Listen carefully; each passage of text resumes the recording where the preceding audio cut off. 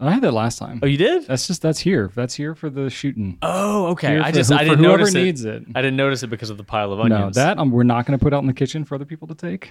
Fair enough. Yeah.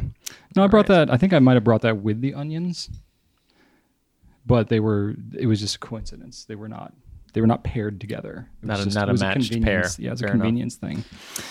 Anyway, shall we do this? Yeah, let's go ahead. Okay, enough of the pre-roll. Welcome, everybody, to episode number 45 of the Goulet Pencast, where fountain pens are still a thing. I'm Brian Goulet. I'm Drew Brown. And we are here from the Goulet Pens to deliver this casual and informal, tangential and extraneous, superfluous and extemporaneous fountain pen show where we talk about what's going on at the Goulet Pen Company and in our fountain pen lives. In today's show, we are going to talk about metal pens making your fingers smell weird, our favorite underrated products, not pens, but other stuff. How much the photography at Goulet Pens is ours versus what's supplied by the manufacturer. So getting a little bit behind the scenes. Why are you pointing to yourself? Are you taking credit for it? Yeah, the photography of the company. You said ours. Ours, yeah. Like mine. You're part of it. It's a I have photography. It's a collective effort. Oh boy. Color suggestions for newbies to branch out from the typical blue and black ink. Which pen problem that we would solve if we could just magically do so. And we got a tip on pen storage. We're going to spotlight the Kaweco Liliput. And we get to fill you in on the nonsense that we have in our non-pen lives. So all that's coming at you today. Let's start it out with some feedback. Okay, this comes from our old friend David. If you'll remember David, he was the besmircher of the Lamy 2000. Oh, I've got David written down in a journal of mine. I'm just kidding. I don't really. You're cool, David. You're cool. No, David originally mentioned how maybe the Lamy 2000 is overrated. We discussed that. It's not for everybody. But here's what David has to say coming back. And he says, okay, as the originator of this question and the one-time vocal critic of the Lamy 2000, I have an admission. I have just bought another one. Whoa. David. Is David swinging the pendulum the other way now? He said it's a fine nib and it's currently loaded with Pelican 4001 chocolate brown in Drew's honor. Brilliant brown? Wow. Brian? Is that brilliant brown? I felt 4001, chocolate right? Brown? Yeah. Is chocolate brown different? I think that's brilliant brown. Maybe it's called chocolate brown. I don't know. Either way. He spelled honor Honour. So I'm thinking maybe he's in the European genre. Oh, so maybe it's geography? not called Brilliant Brown. I don't know. I'm curious now. Oh, I'm curious. You would probably like chocolate. You probably more. appreciate chocolate brown more than Brilliant Brown. I mean, I do like chocolate. In your opinion, brown cannot be brilliant, which you've gone on record. I think as saying. chocolate can be brilliant. I'll All tell right, you that enough. much. But I love that comment. So enjoy your 2000, David, and That's thank awesome. you for sharing that with us. We also learned through our super intelligent YouTube comment section, who your collective intelligence far surpasses mine or Brian's. We talked about, Brian mentioned how there is wet water last time. What would you talk about? That was my random fact. It was the fire hose, right? Yeah. So everybody was like, yeah, that's a thing. And in fact, it's used in multiple applications. And one person mentioned that farmers use it so that water doesn't pool up in droplets on plant leaves. It covers it more evenly because surfactant is used to make water wetter because it actually breaks down surface tension within the water itself. It's actually a reaction that happens to break down surface tension. So it just becomes more juicy. I guess. Juicy? I don't know.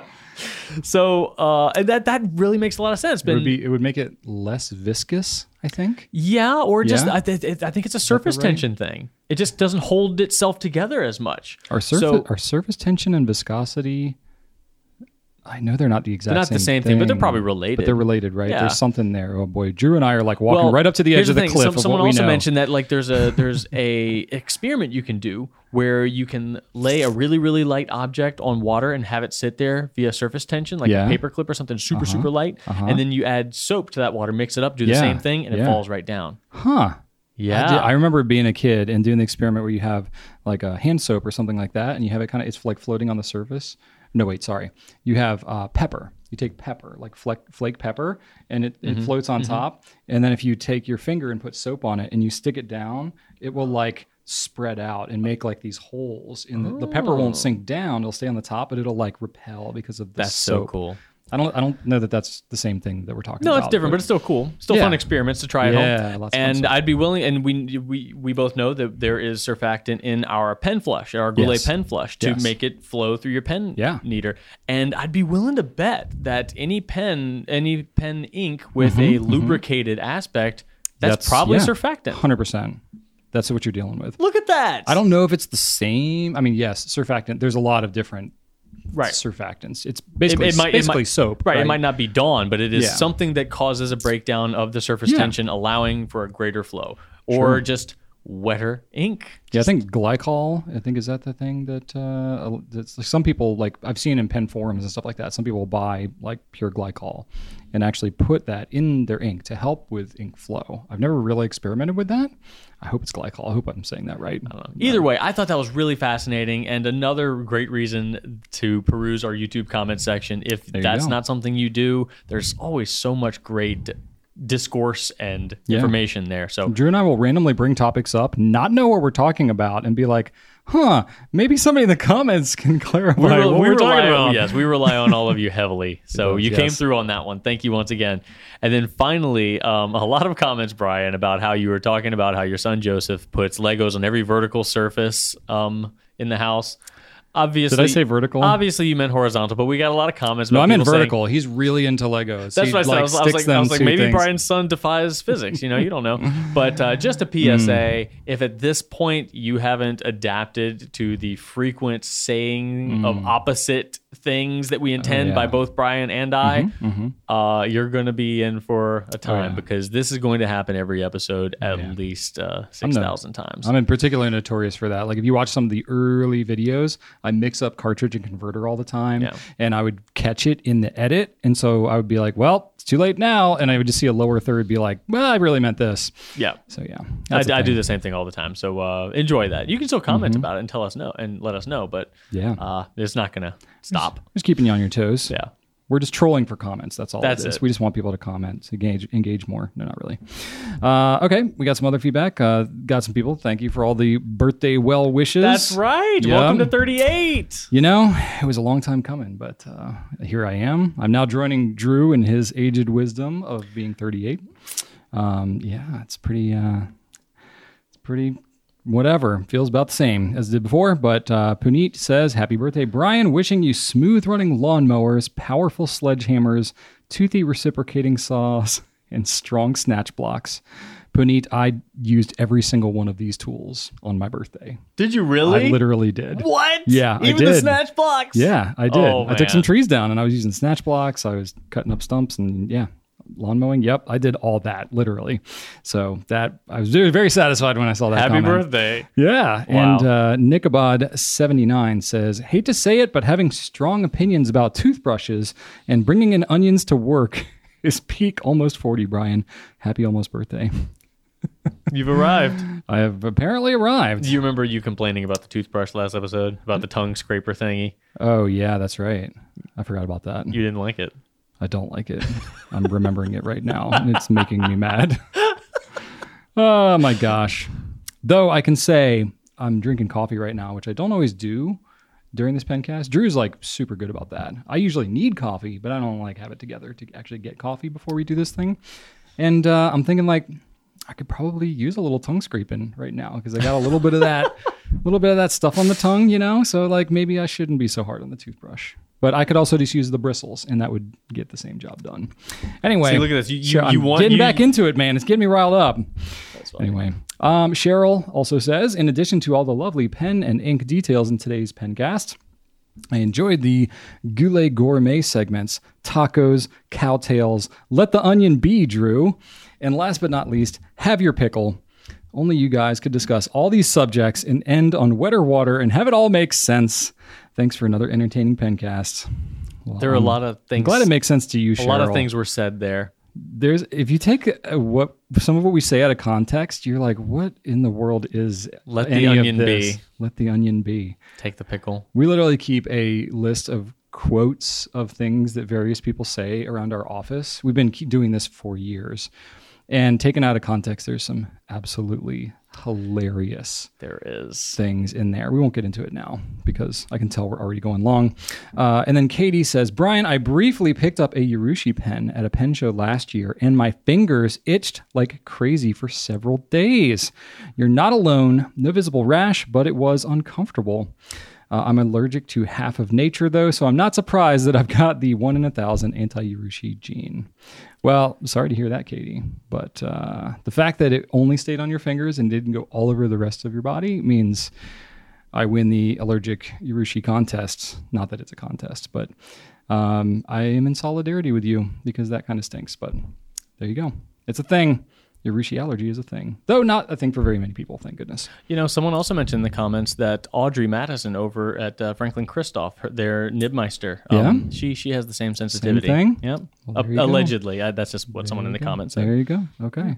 I mean, a lot of people are sensitive to like poison ivy and stuff like that, and it's the same active ingredient, but allergic to the degree where touching a finished pen and having a breakout from it is pretty uncommon from what I see, but I don't know.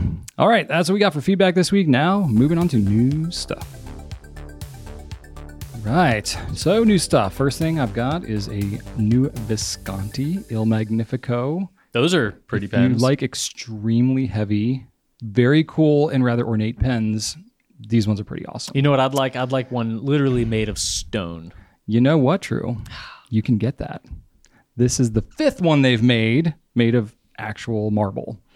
Yeah, it's pretty rad, and it's super heavy. And if you post it, it's like unusably heavy. It's for extra challenge. If you want an extra challenge to your writing, that's what you do. Yeah, but it is pretty darn rad. So gorgeous pen. The craftsmanship's amazing. So this one is Verzino green, made with Verzino di Fabrosa marble, which is an Italian marble, and sterling silver. Cap and trim and all that kind of stuff. That's part of why the cap's so heavy, because it's like basically solid silver. So also why it's in the upper price range, pushing over $2,000 on this one. It's less than $10,000. It is, and more than $2,000, but gorgeous pen. I mean, just gorgeous. You do not see a pen made of marble every day. No. I think faceted marble too. Like I imagine it'd be easier to make this barrel round, right? I don't think it's easy to make any pen out of marble. That's right. I have no idea. And you have to hollow it out to create enough space for their piston mechanism. Yeah, because there's stuff in there. It's the power filler. I bet. Do you think they have a pretty high breakage rate on these? I would have to imagine. That's probably part of the cost. You're dealing with a natural material. You got to drill. You don't know where the little fissures are. Yeah, there's going to be imperfections and stuff like that. The reject rate's got to be very high. Mm-hmm. So not only is it hard to make a pen like this, but you're probably going to have a high reject rate. And that marble can't be cheap. Granted, it's a relatively small amount of it. Did you say granite? Did I say granite? Gosh. No, it's a marble joke. I actually don't know. Oh, did I say granite?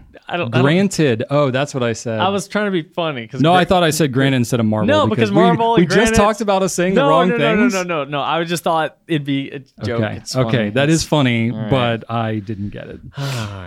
Anyway, very cool pen. Go check it out if you're interested. It's new to us. And then we just talked about the Diplomat E-Locks last week, and we were like, yeah, we'll get the blue one at some point. Well, we got it like 2 days later. So we have it now.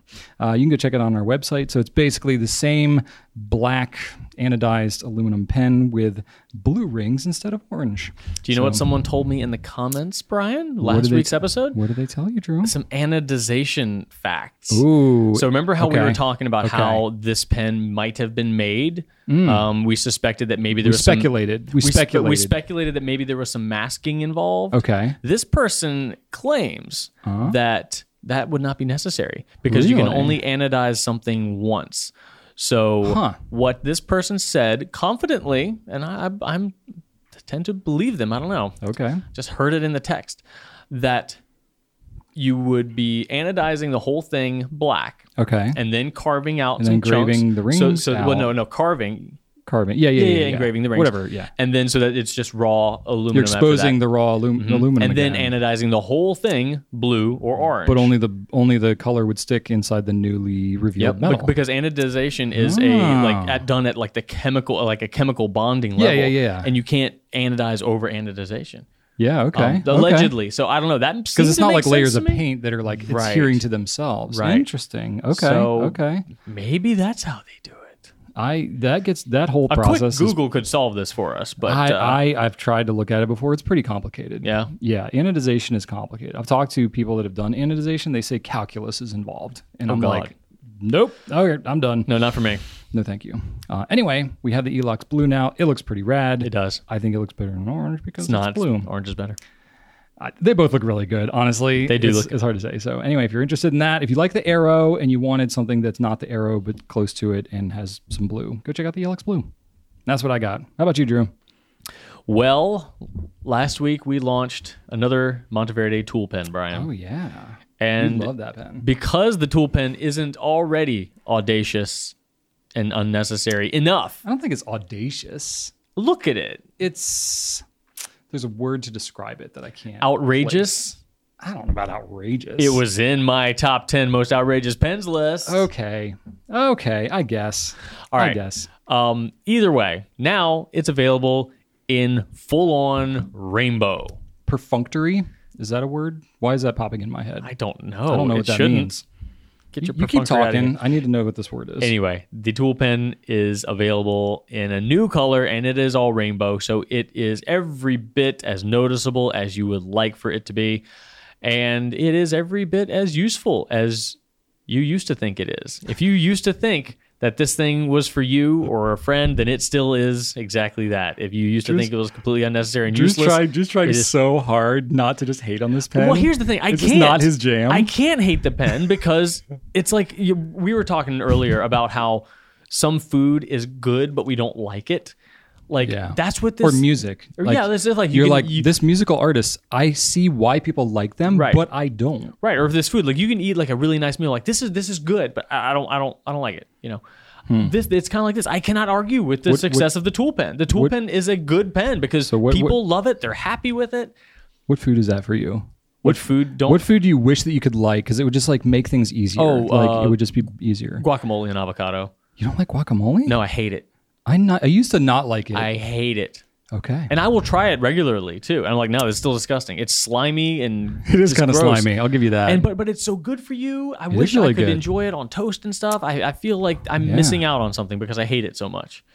Your life probably would be easier as a millennial too. I know. To not like I'm avocado. Gonna have my millennial. That's They kinda already rough. took away my nerd card for not knowing about 42, and I'm going to get my millennial card taken away. What am I left with? You know, the first time that I'm a bad millennial too. The first time that I ever ate avocado toast, which I feel like is just like the icon for millennial hipsterhood, right? The first time I ever ate it is when I went to visit Lamy back in 2018 at their place up in Soho. So I was in Soho and went to this like just sickeningly trendy, You're literally gagging. sickeningly trendy lunch place where like avocado toast was their main feature. And I was like, I feel like I have to do this. Do you have peanut butter? And then I had it and I was like, this is actually pretty good. Like I did not hate it. It was pretty good. I just it was like can't deal it. $12 and I was like, this is ridiculous. But it was New York. So But the tool pen is an objectively good pen. It's successful. People like it. They are, often said like, this is exactly what I needed, or this is exactly what my father-in-law needed. It's not my jam, but it's just such a obscure pen. It's the Fast and Furious of pens. You're gonna you see the what?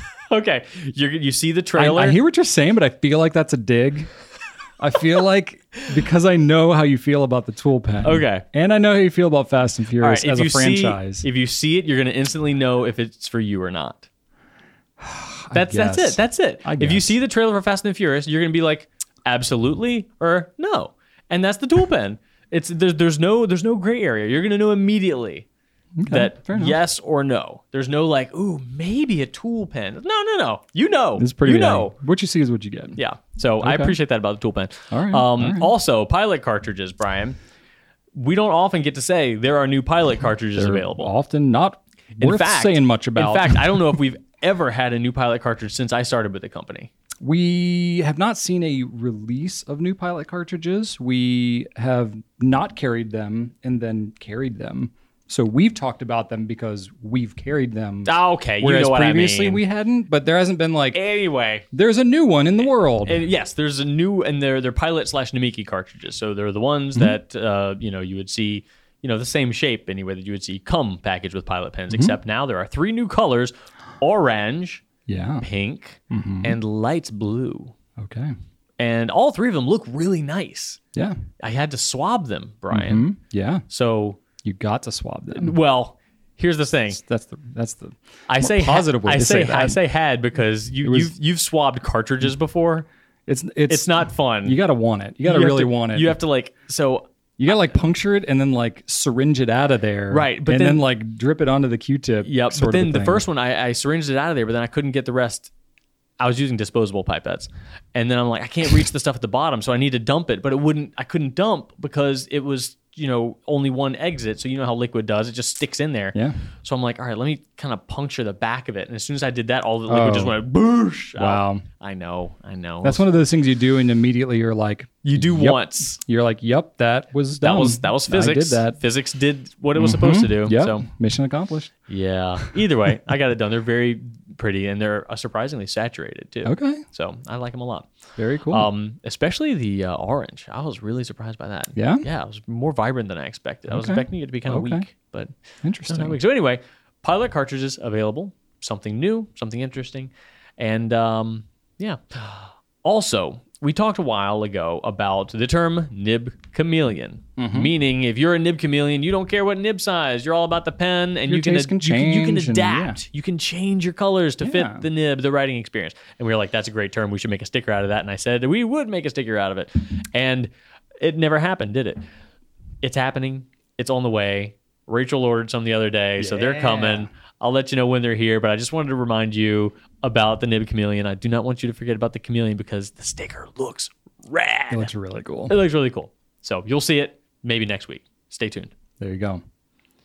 Okay. Good deal. I was going to say my food, going back to the food thing. Oh, yeah. What is your food? Horseradish. You wish you could like horseradish? If I liked horseradish, there's so many sandwiches and stuff that I could just order easier. I would like, was it cocktail sauce and, that kind of stuff. Horseradish to me, it dominates my mouth. If there's any horseradish, I can't even scrape it off the sandwich. It has to never touch the sandwich. Really? Yeah, because if I taste that horseradish, even cocktail sauce, that totally dominates. I hate it. Yep. Wow, it's disgusting. Yeah, it just a lot of people love it. What about horsey sauce from the Arby's? No, because that's really weak. No, really, okay. Nothing. Not even a trace. Oh man! If anybody handling the food even looks at or thinks about horseradish, ruins my meal. Is that why you were acting weird toward me the other day? You were thinking about horseradish, weren't you? I was. That's what did it. I didn't tell you, but oh my God, that explains so much. There you go. You know what to do to troll me now. Is you got to think about horseradish and let me look at you. All right. That's it for new stuff. I don't know how we get on all these topics, but we are in a very tangential mood today, which leads us well into our next segment, the Q&A. Okay. This first question comes to us from Ashley, who is in the lab. She is in the lab. I see that. And Ashley in the lab asks, do metal pens like the Liliput, the Kaweco Liliput, leave a smell on your hands? Leave a smell. And this is one of those a things a metallic smell. A metallic smell. I think about smelly pens, obviously, like Noodler's pens come up as the primary one. And we definitely have gotten feedback about that smell lingering on hands. So that's kind of what I'm thinking of. That's like my baseline for smell of pen on hands. Okay, there we go. We have our those aren't metal though. Our constant. Yeah, those aren't metal. I am known in this pencast to work with tools and things in metals. You've mentioned it once or twice? Yes. So I can say definitively, you can definitely smell metal on your hands after you've been handling, especially raw metals. So I would say if you're dealing with a metal pen, it doesn't necessarily mean it's going to leave a smell on your hands. Not all metals have strong smells. Not all metals are raw. Some of them are coated and things like that. If it's coated, if it's an anodized aluminum or something like that, you're not actually touching the metal itself. You're touching the coating. Even a lot of nibs, they can be plated and stuff like that. So I guess they're usually plated in a precious metal. So you are touching the metal, but doesn't necessarily mean you're going to... precious metals I don't think really have any smell to them. When I think of metals that I know that smell, I think of copper.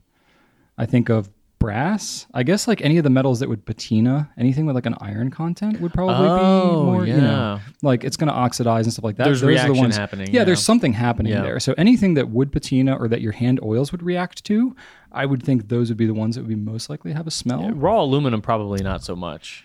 I mean, it does eventually. It can, but I've never personally noticed a smell. But of aluminum, especially on my hands. Like raw brass and copper, those will start patinating. Patinizing or patinating, I think is the patinate or patinize. I cannot remember which one is the correct one. Someone will tell us. I see them thinking already. Yes, they are. Just don't think about horseradish. That'll happen within days. It'll happen pretty quickly. Yeah. But in terms of like if you're using a pen, I mean, I think about, okay, have I used a lot of raw metal pens, especially for like an extensive period of time? I feel like copper pens, but I got to get like up in my, like I got to like really, up in the nose. It's not like I'm writing with a metal pen and then I'm just like smelling it just as I'm going about my day. The times where I've done that, I've like intentionally had the pen like near my face. Yeah. Maybe to smell it, or maybe I'm just like, I'm a fidgeter and I gesticulate with my hands a lot when I talk, as anyone who's ever watched me in any video has seen. I talk a lot with my hands. So I'm constantly moving my hands around, putting things near my face. So I definitely smell metal pens, but really I think copper is pretty much the only one I would even give it a second thought. Yeah, I have used a copper pen before and put it down and like just have my hand like up to my face, like even around here. And I'm like, oh yeah, it smells like, oh, it smells like pennies. Pennies, yeah, which I hate. Which is actually not copper, really. No. Pennies are like 99% zinc. Yeah. There's like not much copper. Yeah. But still. But they definitely, especially old pennies, definitely have that smell. They do. I have a lot of old pennies, and so I would say like it's not pleasant. This to me strikes into that like some people are more sensitive to certain things. Some people have metal allergies. Like that is actually something more to consider. I've heard of a few people, and this is not a lot, but a few people who are fountain pen people that have a nickel allergy or something like that, where they're dealing with like chrome plating or stainless steel or some kind of alloy that might have nickel or some other metal in it, and they're like, they need to know what the trim of a given pen is, because if it has whatever nickel or whatever component in it, they can't hold those pens. They'll have an allergic reaction. I'm like, oh, dang, that is something to consider, So I think there's something around that probably that maybe, I don't know if smell would be a concern if you have like some kind of allergy or sensitivity to it. Again, not super common, but maybe that's the only thing. But, short of like the pens that I know that are like, think of like the Kaweco pens that have been like raw brass or, things like that. I know we've carried several brands over the years that have been basically solid metal. Think of the Traveler's pen, things like that I know are solid metal. Those might be the only ones to consider. I wouldn't worry about it, certainly with any trim, because I don't think that that's an issue. No. But I don't know that I've ever heard anybody say like, any commentary at all about a metal smell on their hands. But I think there's the Supra is brass. There's a brass one, the Fire Blue, that's made of steel, but it's fired, so I don't know if that probably less I haven't really so. noticed, and I don't know if there's a coating. I don't even know if we have a copper pen currently. A solid copper pen? I don't think we do. I'd have to look on the website. We have carried them like here and there over the years. We have, but at this point, they're tough to make. Yeah. So I know we've carried like Tactile Turn back in the day. Do we have a copper Liliput? We do have a copper Liliput. Yeah, we do. That popped in there. And we're talking about that. We have the Copper Touch, which is a limited edition pen. There's no copper there, though. Stipula. That's all in resin. Oh, you're right. We used to carry a copper Conklin Durograph. Remember, it was like raw copper. We had a brass one, and we had another metal one, titanium. Do you remember those? Oh, this is like years ago. I think they might have been Enduras. They might have been, or Duragraphs. Or they were Nighthawks? I can't remember. I think they might have been Nighthawks. I think they were. Yeah. Anyway, we're going back years here. Yeah. But anyway, so yes, we've handled metal pens over the years, but I've never like had anybody say anything about copper them. Can have a smell, pretty much. Yeah, it's the only one I'd really give it a second thought. Yeah, I agree. But don't let it deter you. If you think it's cool and you really like the pens, copper is also antibiotic as well. So it is pretty helpful. Not antibiotic. Oh, that's right. I said that wrong. Antimicrobial. Antimicrobial. Yeah. There you go. Yeah. It won't cure your whatever diseases. Don't try it. No. But it's more sanitary version of a pen, I guess. That's what I hear. Brass is to a degree. Yeah, I've also heard that anyway, I don't know. I've heard mixed things about like that it's like overhyped. Yeah, or maybe it was just in terms of COVID. I'm not sure. Either way, I'm not qualified to speak on it. Regardless, Yeah, we're jumping off the cliff of things we don't know what we're talking about quickly. So we're gonna move on to the next question, which is from ABCRE8S. Sorry, I don't know how to pronounce that in any way, but mad props for coming up with a Brian unpronounceable name. And this one's very simple. Just favorite underrated product. I like this one because we've talked about underrated inks and we've talked about underrated pens. We have. So that leaves kind of they didn't say specifically like, don't talk about those things. Right. But you thought it would be fun to take it. Because we have had those, you know, we covered that a little bit. Covered it, and we made, you know, we cut out that section of the Pencast and made its own standard video. So we definitely don't need to get into that again. But yeah, there definitely are some other products that don't fall into the pen or ink category. Paper, we're totally ignoring though. So sorry, paper. Underrated paper is tough. That's really tough. There's no like universal consensus. On most paper. We don't need to get into paper. Okay. But yes, accessories. So I definitely think there are some. My favorite underrated accessory is actually a pen, but you just said we weren't going to do pens, Drew. I know, but this is different, Brian. Lying? Are you a lying liar who lies? I use it as an accessory. So for me, a glass pen is not primarily used for writing. I've never sat down it's called and a pen. It is, but for me, it is a tool for ink testing. So if you need to decide whether or not the ink sample that you got is actually worthy of being inked up in a pen, a great way to actually get it to paper without having it run through a feed and have to clean the feed, because you know how I feel about cleaning. Avoid at all costs. Life is so hard. I don't want to do it if I don't have to do Let's it, Brian. All collectively just cry for Drew. Anyway, you dip a glass pen. It's so tough to be surrounded by these great pens all the time that you're just forced to ink up and that use mute button right there all day long at your job, and you get paid to play with all these pens. It's tough. I think we all feel for Drew right now. Let's just we're here. You're seeing, Drew. Anyway, you're seeing right now. Anyway, oh my God, this man. Glass pens are great for ink swatching, testing. If you have a little book or like a color ring, they're great to doodle in that. Yeah. After you ink up your pen, what I like to do is I'll ink up my pen with a new ink. I will take my glass pen, write the name of it in my color ring, and then take a cotton swab and swab it. So, I will use my pen usually. But sometimes I don't use that ink, and I'm using it for other purposes. I'm testing a swab for work, and I don't have it in a pen. I'll still put it in my color ring. Either way, glass pen is great for just playing with inks, trying shimmering ink, stuff you don't want to run through your feed, but you still want it to look cool. Yeah. You know, not necessarily for long writing sessions, or I'm not going to write a journal with a glass pen. Or if you want to do weird tests on it, like for water resistance and stuff like that. Yeah. Smear testing stuff. Yeah. That's really so to me, handy. That's a utility. I use it as a utility product. Okay. Now, if that one's not allowed though, I would like to. Yeah, I feel like you should pick a non-pen thing. Like, yes, I see what you're saying. All right, but it's still kind of a pen. It's not a fountain pen. That's true. That's true. But let me tell you, I would like to say the desk blotter, because I think they're cool. That's legit. That's a very legit pick. But I don't like it. What? I can never get them to work. So you're part of this underrated, like you're if someone can get, you're underrating it. I don't know, because what are you calling it right now? You're saying it's a great product, but you don't like it? I always get excited when I forget about it. I'm like, ooh, desk blotter, those are cool. I'm going to use that. Okay. And I use it and it just smears my ink. It just like smushes it. I think you're doing it wrong if that's the case. How am I supposed to do it? I don't know, in a way that doesn't smear it. Help me to not make it underrated and not just something I'm bad at.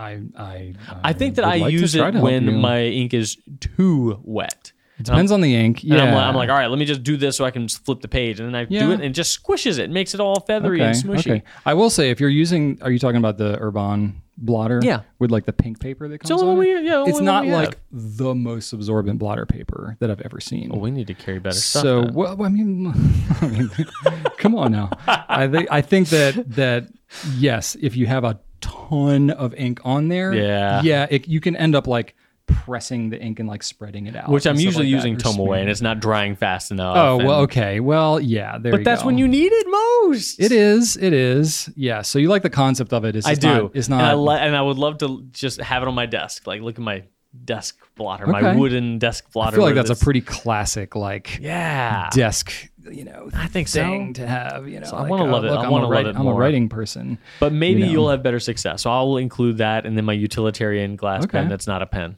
So I'll say I actually end up using blotting paper more in a notebook. I use it as almost like a bookmark of sorts. So I'll keep that in my notebook, and then when I close the notebook, I'm not actually moving the paper or anything. I'm just like, closing it pretty gently, and then it just absorbs all the extra ink. So in that case, that's less of the desk blotter. That's more of just blotting paper. And it doesn't smear for you? Not really. I mean, I'm not like going ham on it like You're you not, are, like, apparently. Really slamming it? No, I try to be kind of cognizant of Okay. it, but I haven't, I don't See, know. I usually try to do it when I'm writing letters and I want to fold it and go. Okay. And I don't have time to see let that. it sit out and dry. So I'm like, can let me see blot that. this so I can fold it. I can see that. Because I don't want it to fold. I don't want to create a Rorschach test when I fold it. I get you. I don't know. I'm going to tell you, Drew. All right. You got problems. Okay. So yeah, for me, I had a tough time. I was thinking like, Ooh, you've got a good one here. yeah, you like them? You I which see one? one I wanna hear you listed talk several things. Is it the second bullet point I have? Okay. That's a good one. So I think that a lot of accessories are underrated, caveat, until people use them. And then those people that use them, it becomes adequately rated. Like most accessories in the fountain pen world are things that seem kind of weird when you are just new to fountain pens or have nothing to do with fountain pens. You're like, why in the world do you need a ear and ulcer syringe, like bulb syringe The thing? boogie sucker. The boogie sucker like you Yeah. get at the hospital when you have a kid. Like, why do you need that thing? And then as soon as you use it, you're like, this is the greatest tool ever for fountain pens. So like there's a lot of accessories I think fall into that camp. Silicone grease, I think that micro mesh and stuff like that. Like once you know what it's for and you know how to use it, you're like, oh, this is really cool. A loop could be the same thing. You're like, oh, this is a very specific thing. I get it now. So I think if you call underrated that, so I didn't really know if any of those qualified, but I think the one that very clearly qualifies, which is what Drew's getting excited about, is sealing wax. So Love sealing wax. When I first got into fountain pens, I did quite a few sealing wax videos. You did? Very early on. They are some of my worst videos. Cinematographically, how do you say that? Cinematically, they are some of the worst shot, worst lit, worst cut. I didn't know anything about audio. Shooting like a face shot straight up the nose. Well, this was in the Just days of like you were terrible. using a I had camcorder. No idea. I had no idea what I was yeah, doing. no, it's but fine. I proved the concept. I was so excited about sealing wax, and it's very therapeutic too. I just like it's very ceremonial. I feel like the act of doing a seal in sealing wax, a true seal, is very, very cool.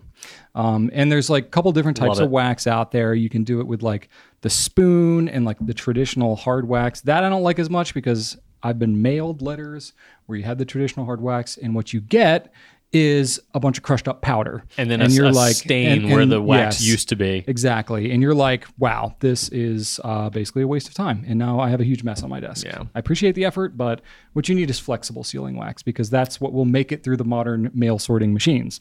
Originally, not sure if you knew this, but sealing wax was created as basically a security seal. So as your letter was transported from whoever, everybody would have their own unique seal, which, I mean, I guess you could totally forge, but whatever. I guess that's what they had at the time. You would seal it, and then if it was broken in transit, you would know that you had a careless person on your hands, and you could not trust them. Yeah, they had those signet rings. They would like have the wax tablets, and they just like slam it right in there. punch them. There you go. Yes, you just punch your signature into something. It's pretty cool. Those were the days. Why don't we do that anymore? I'm sure you can still get them. Somebody's making them. Somebody's making rings. Oh, like no, you that, can get for signet sure. rings from that Back to Zero Back site. to Zero, I yeah. bought some There you stuff go. from there. Okay. You can So get they them. do it, yeah.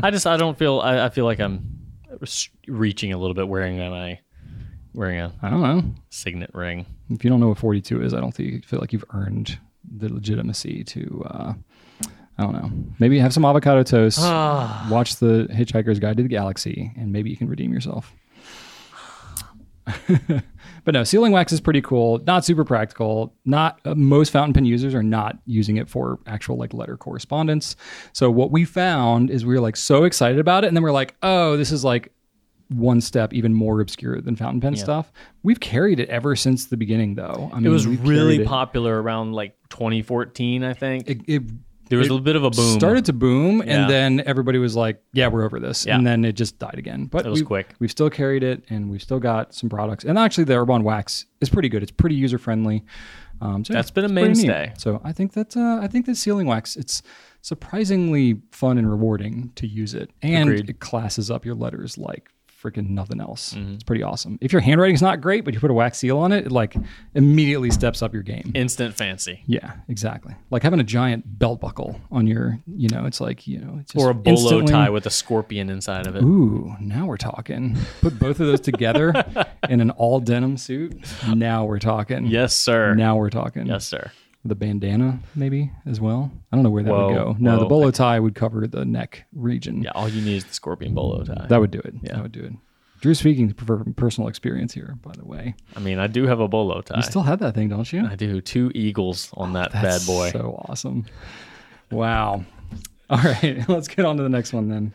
All right, our friend Caitlin asks, product photography. How much is you and how much is from the manufacturer? You know this, Brian. Well, none of it is me or Drew. No, it's these 2 guys out there. Yeah, Glenn and Alex. They're our current photographers. We have a lot of images from our previous photographers as well. So we've had several over the years. But basically, we have been doing our own photography to a pretty large degree since 2010. It was Brian at one point. I tried my best. You did all of it to do it. I did all of it for a bit. It was a much different time, smaller company at that time, many fewer products than we carry now. But basically, we in the early days, we're talking like 2010, there were literally some products where nothing was provided. So we were like, we either put up a generic like image coming soon thing or what? I mean, we had no other option. It was like, we have no photography of this product. So we either try to take something that's better than nothing, or we have no product to show. So that's where I stepped in. I was like, well, I don't know much about photography, but I will learn enough to represent it better than nothing. And you did. And we did. And then very quickly I realized, okay, there's a lot of people who know more about this than I do. And you also kind of in true like fountain pen nerd form went down a photography rabbit hole a bit. I did, yeah. I think like you got pretty into it.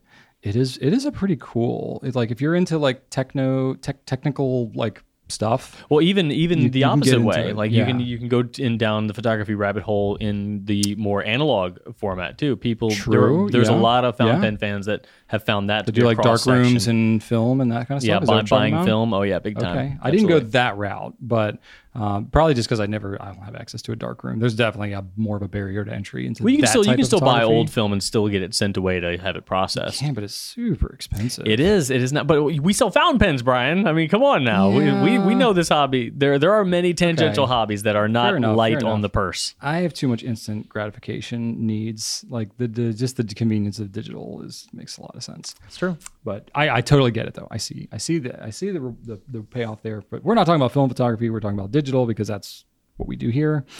So yeah, I went down that hole. I got into macro photography too, which is pretty cool. And I did some like stacked like HDR stuff, some stacked macro stuff. It was pretty cool. And I was like, okay, this takes more time than I have growing a business, young family. This is cool, but I gotta doing it right anyway. I can't do this. I can't get into this. But I super appreciate it. I think in some alternate timeline, I probably could have been a product photographer because I genuinely love the work and it kind of clicks and I kind of get it. But it's like any other craft. It takes a lot of time to really do it well. And I just knew that I would never have that time. Have you ever had stuff like that where you're just like, I know I would love doing this, but I'm never going to be as good as I would like to be because I don't have the time. I'm never as good as I'd like to be at anything, even if I do have the time. Oh, true. No, that's fine. That's so sad. That's fine. I'm so bad at video games. You'd think I'd be a master at this point. I'm terrible. Terrible.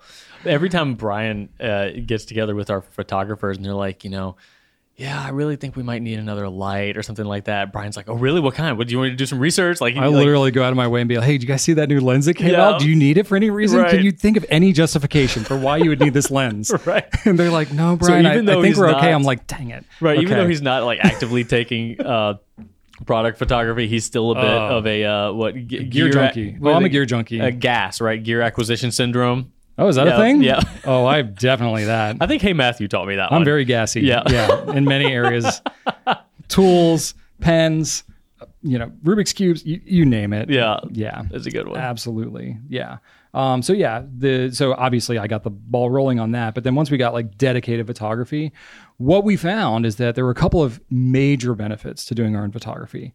For one is consistency. So, I mean, we have 5,000 or so different, SKUs, different products and variants and stuff on our site, which is a lot of different products. That's a lot of different pictures. So even if you have good quality pictures that are coming from different manufacturers, we have maybe 60 different manufacturers or so that we're buying from. They're going to look very different. Just the angles, the coloration, the backgrounds, all that stuff. It's going to look very disjointed, like sort a of quilt. like. Yeah, or if like you go into like an antique store and it's just like there's just random stuff on every shelf and you're like, okay, I can look around. It's eclectic, it's interesting, but it's kind of a chore to shop in this store if I know exactly what I'm looking for. I can't really find it. Where when we do our own photography, we can be very consistent and make it just a very pleasant browsing experience. So that's one side of it. And we can also focus a lot on like color accuracy, which is a major thing in the digital world. And another big thing is just representing the things that we know are important to fountain pen users. Because, especially if you have a manufacturer, they're selling globally, they're gonna photograph things in, the most generic way possible that would appeal to all types, people who are collecting or buying as gifts or whatever.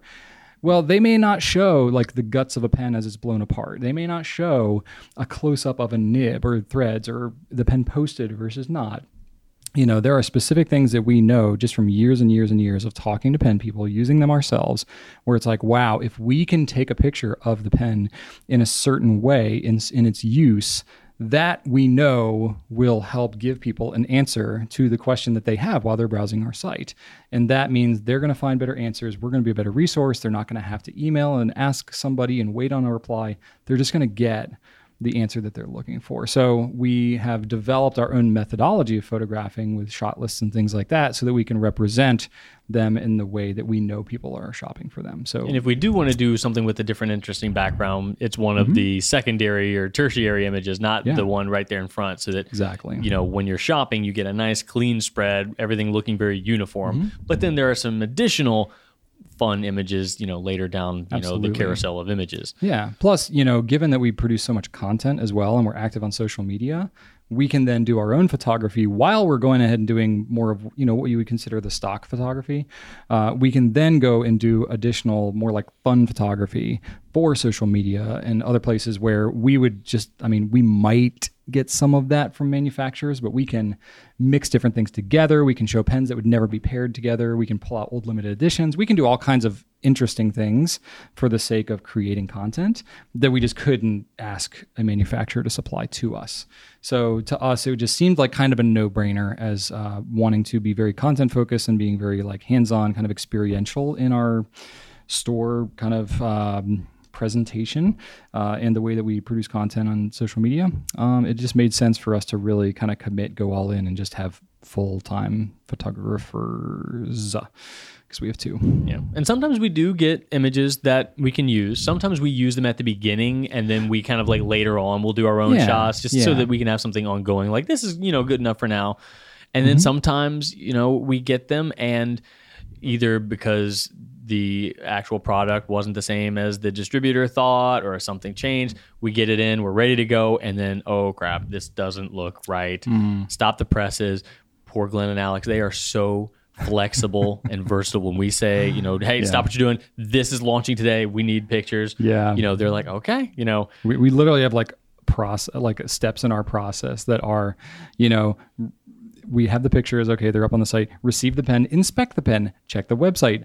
If it doesn't look similar enough, we have to delay the launch and we have to rephotograph and get it up there because we know that at the time that somebody like puts that order in and puts their money in, we want it to be accurately represented. We can't do anything when we get an image, a month ahead of when we actually see the pen, which happens all the time. A lot of times we get stock photography and it's like, hey, this pen is coming out, get it up on your sites, get people excited about it. Okay, cool, we'll get that up there. But then we actually get the pen in and we're like, oh, okay, this is slightly different. Or most people wouldn't care, but we have very particular, people who are looking at the thing and it's like, okay, this is different enough where we want to make sure that we just tweak this thing. So we'll rephotograph it.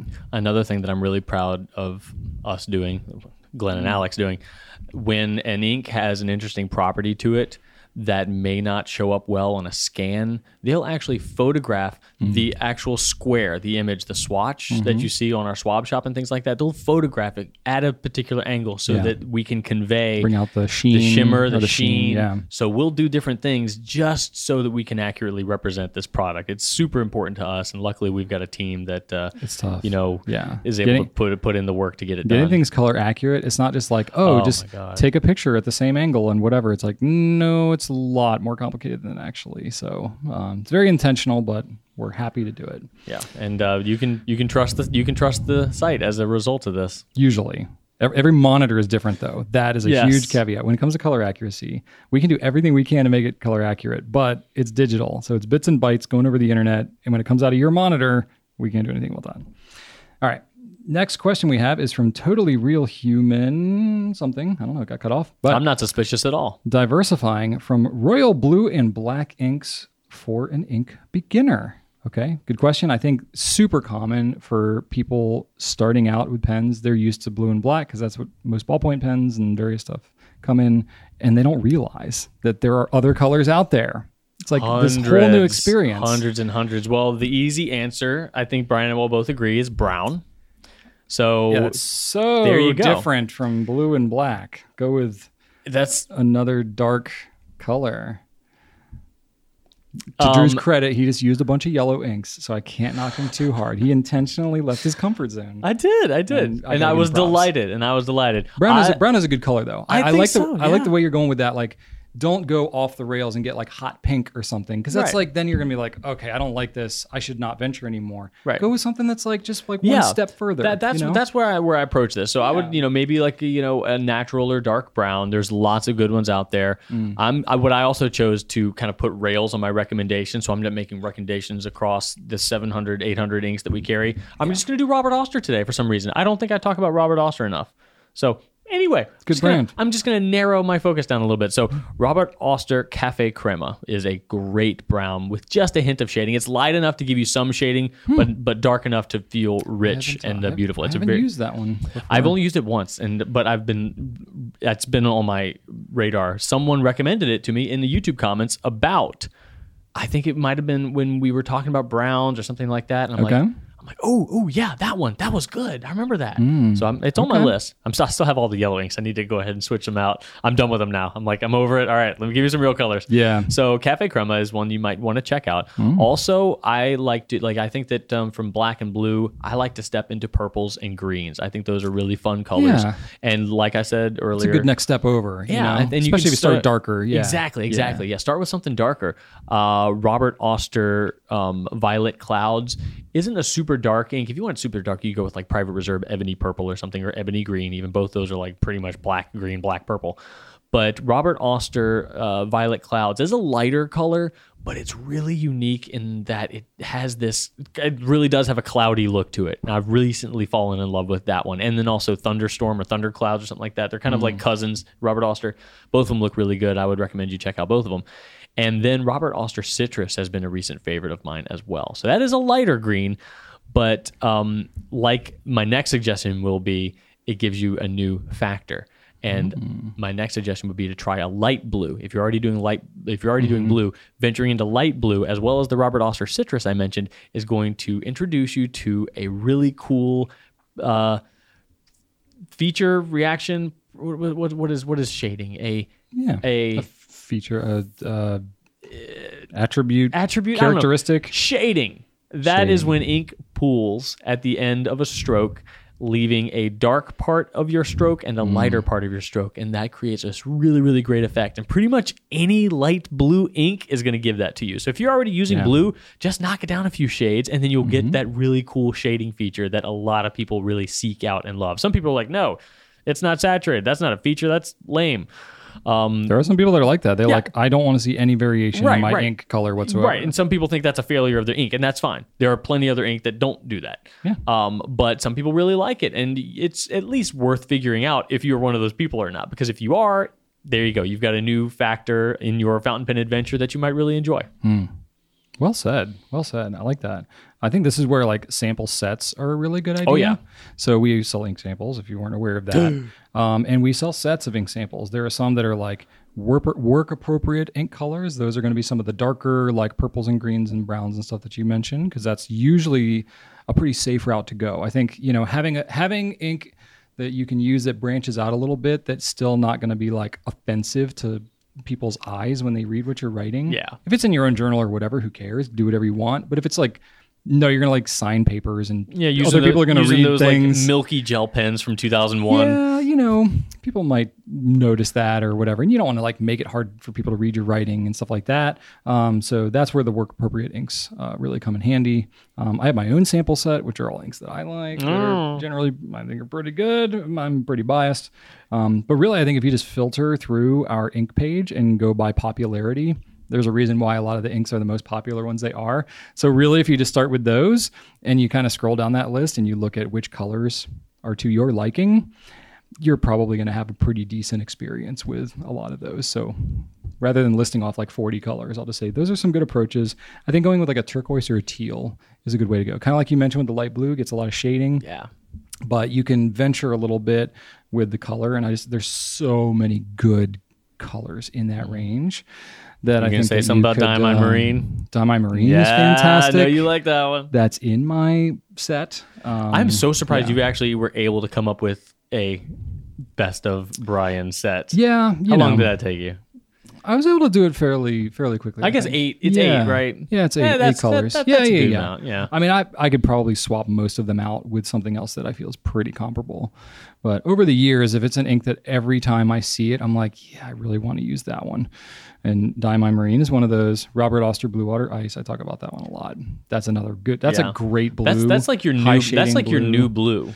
It's just it's so easy to clean. Like I think early Brian, solid performer. Early Brian was really into Noodler's Blue, and then like other Brian turned Noodler's into Blue like is great too. But then you moved into Liberties a little bit. But like I think Liberties is great. I think current Brian's a Blue Water Ice man. You know what it is? A lot of it has to do with maintenance. Like that has been your go-to. Deeper, more saturated colors. You know, they're harder to clean out of the pen when you leave them for months at a time. That's a factor. I do all the time. That's a huge factor. Yeah, that's an absolute factor. Yeah, but you know what? I have all these inks.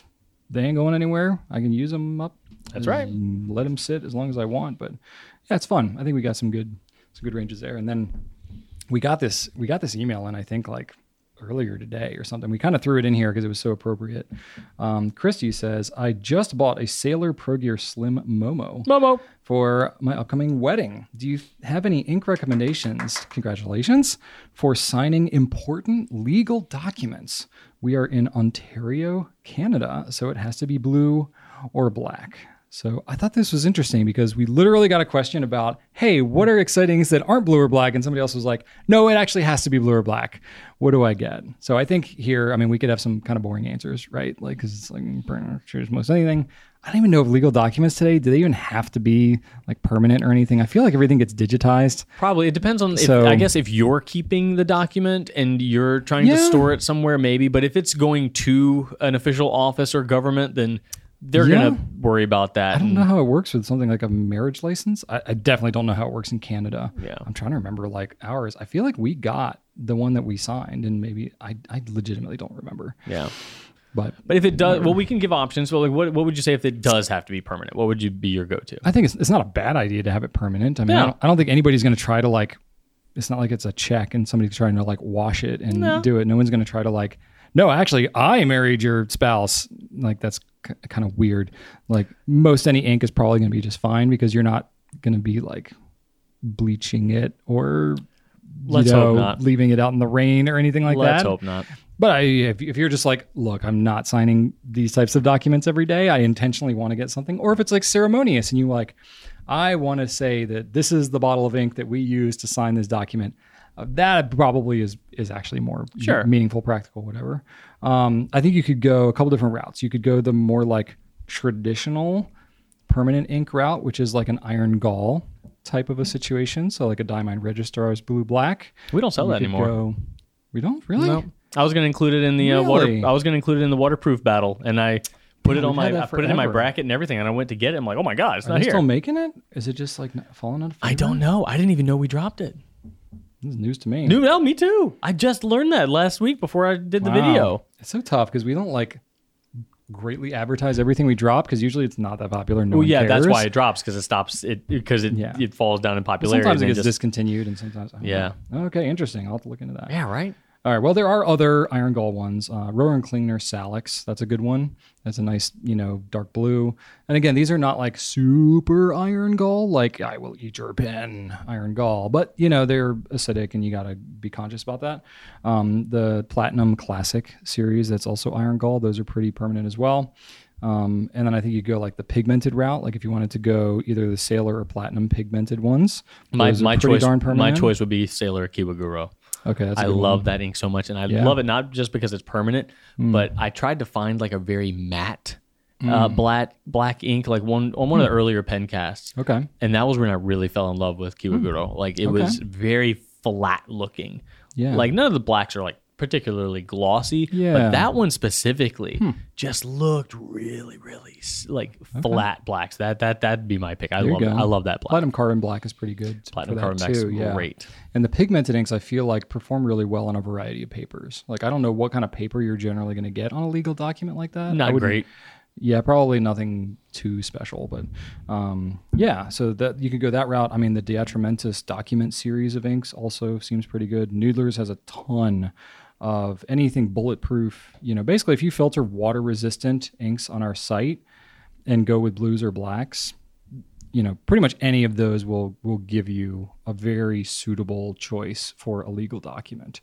I would say Noodler's Black, Heart of Darkness, X Feather, those are all going to be up there as, solid performing permanent black inks at least.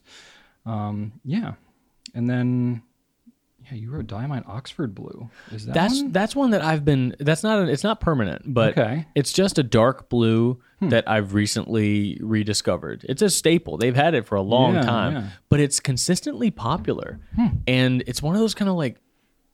I think it's kind of it's riding a wave of popularity. Really? And I mean, as far as just what I've been noticing, it seems like it's getting more and more popular. It's been well known for a while. It's not like it's a dark horse or anything, but we've had it for a decade. But it's just one of those things where it's just it's been popular for so long because it's just a good ink and a lot of people really like it. So nice. It's just one that's been on my radar recently. Yeah. And you could also do the same thing. Go to our site, sort by popularity, click on blues and blacks. You can filter all that stuff. You're going to have a lot of great options there. So there you go. All right, Drew. All right, next one is from Amy, and Amy asks if you could, I think it's just a typo, if you could solve one problem with fountain pens forever, which problem would you solve? It's a good question. Mm-hmm. Because fountain pens are so perfect. There's just like nothing to solve. They're not at all. I mean, like, they're definitely not perfect. I would want more of them. They're not perfect. Some cool limited editions get discontinued. I'd like to be able to go back and get them. Come on. A fountain pen that cleans itself, maybe. A self-cleaning fountain pen would be pretty rad. Yeah. Actually, that was kind of my... You'd be so irresponsible with self-cleaning. You'd be inking up everything left and right. Oh my God. Off the rails. Yeah. I mean, that actually was the bullet point that I wrote down here was, just the cleaning and maintenance of it. Mainly like the drying out portion of it. Like, I don't mind while it's inked up. I don't mind cleaning out my pen, but, and I do this to myself. This is literally just me complaining about my own habits. But the deep clean that I have to do when the ink has crustified inside the pen because I've neglected it with your so badly. Perhaps with a toothbrush. Certainly could do that. But when Barney and his friends are hanging out with his other crustaceans in my pen, and actually the crustaceans like on the nib, those are easy to clean off. Right. But it's more like deep inside the pen. And then it's like you're flushing and flushing and flushing and flushing and flushing. And I'm like, friggin' come on already. That's really annoying. And certain colors are worse than others. And it's all the colors that Rachel loves. All these magentas and all these things like that. Magentas stain so much too. What is it with the magentas and staining? She puts them in her Twisbees. Oh, and Rachel. They stay there for so long. I love her, but she does not really clean her pens very much. So I clean most of them. Well, y'all are perfect for each other then. We are good for you. We are, like sometimes when you're with someone, you have things that are like very complimentary and it just works really well. And you have other things where like both of you have a blind spot. Yeah, pen maintenance is kind of the blind spot for both of us. Oh, my wife and I have plenty of the similar blind spots. It's amazing we're still alive. Yeah. So I don't mind the ritual of cleaning the pens, but I wish... I don't know. I guess if we're dreaming here, I'd be like, well, it'd be cool not to really ever have to clean them. Then you could just like use up the ink and then magically it's clean. You can just fill it with new ink. What if they were all like, basically nothing stuck to them really? Kind of if they all clean, all they needed was just like pan, a gentle flushing. Yeah. If everything cleaned with just a gentle flush. Yeah. Because I do kind of like the ritual of cleaning a pen. You got a few pens that are inky. But if you could just rinse and go. Yeah, rinse and go. That's what I would prefer. So it's not really a problem. It's more just like, okay, it's physics. I get it. I could make this better for myself and I don't. And so it becomes this perpetuating kind of a thing where it's like, I really don't want to clean out my pen. So I let it sit longer. It gets worse. You can just keep that smug look on your face because you are so much. I get it. You're so much better about this than I'm not. I'm only better because I limit myself. I know. That's why I have to only keep 3 pens. I give you credit for that. I give you a hard time about it, obviously. But I have a lot of respect for how you manage your pens. I have to. It gets aspirational. It gets terrifying and overwhelming if I don't. I ranked my top 3, Amy. So my number one thing that I would solve would be ink spritz. Dusting of ink into the cap.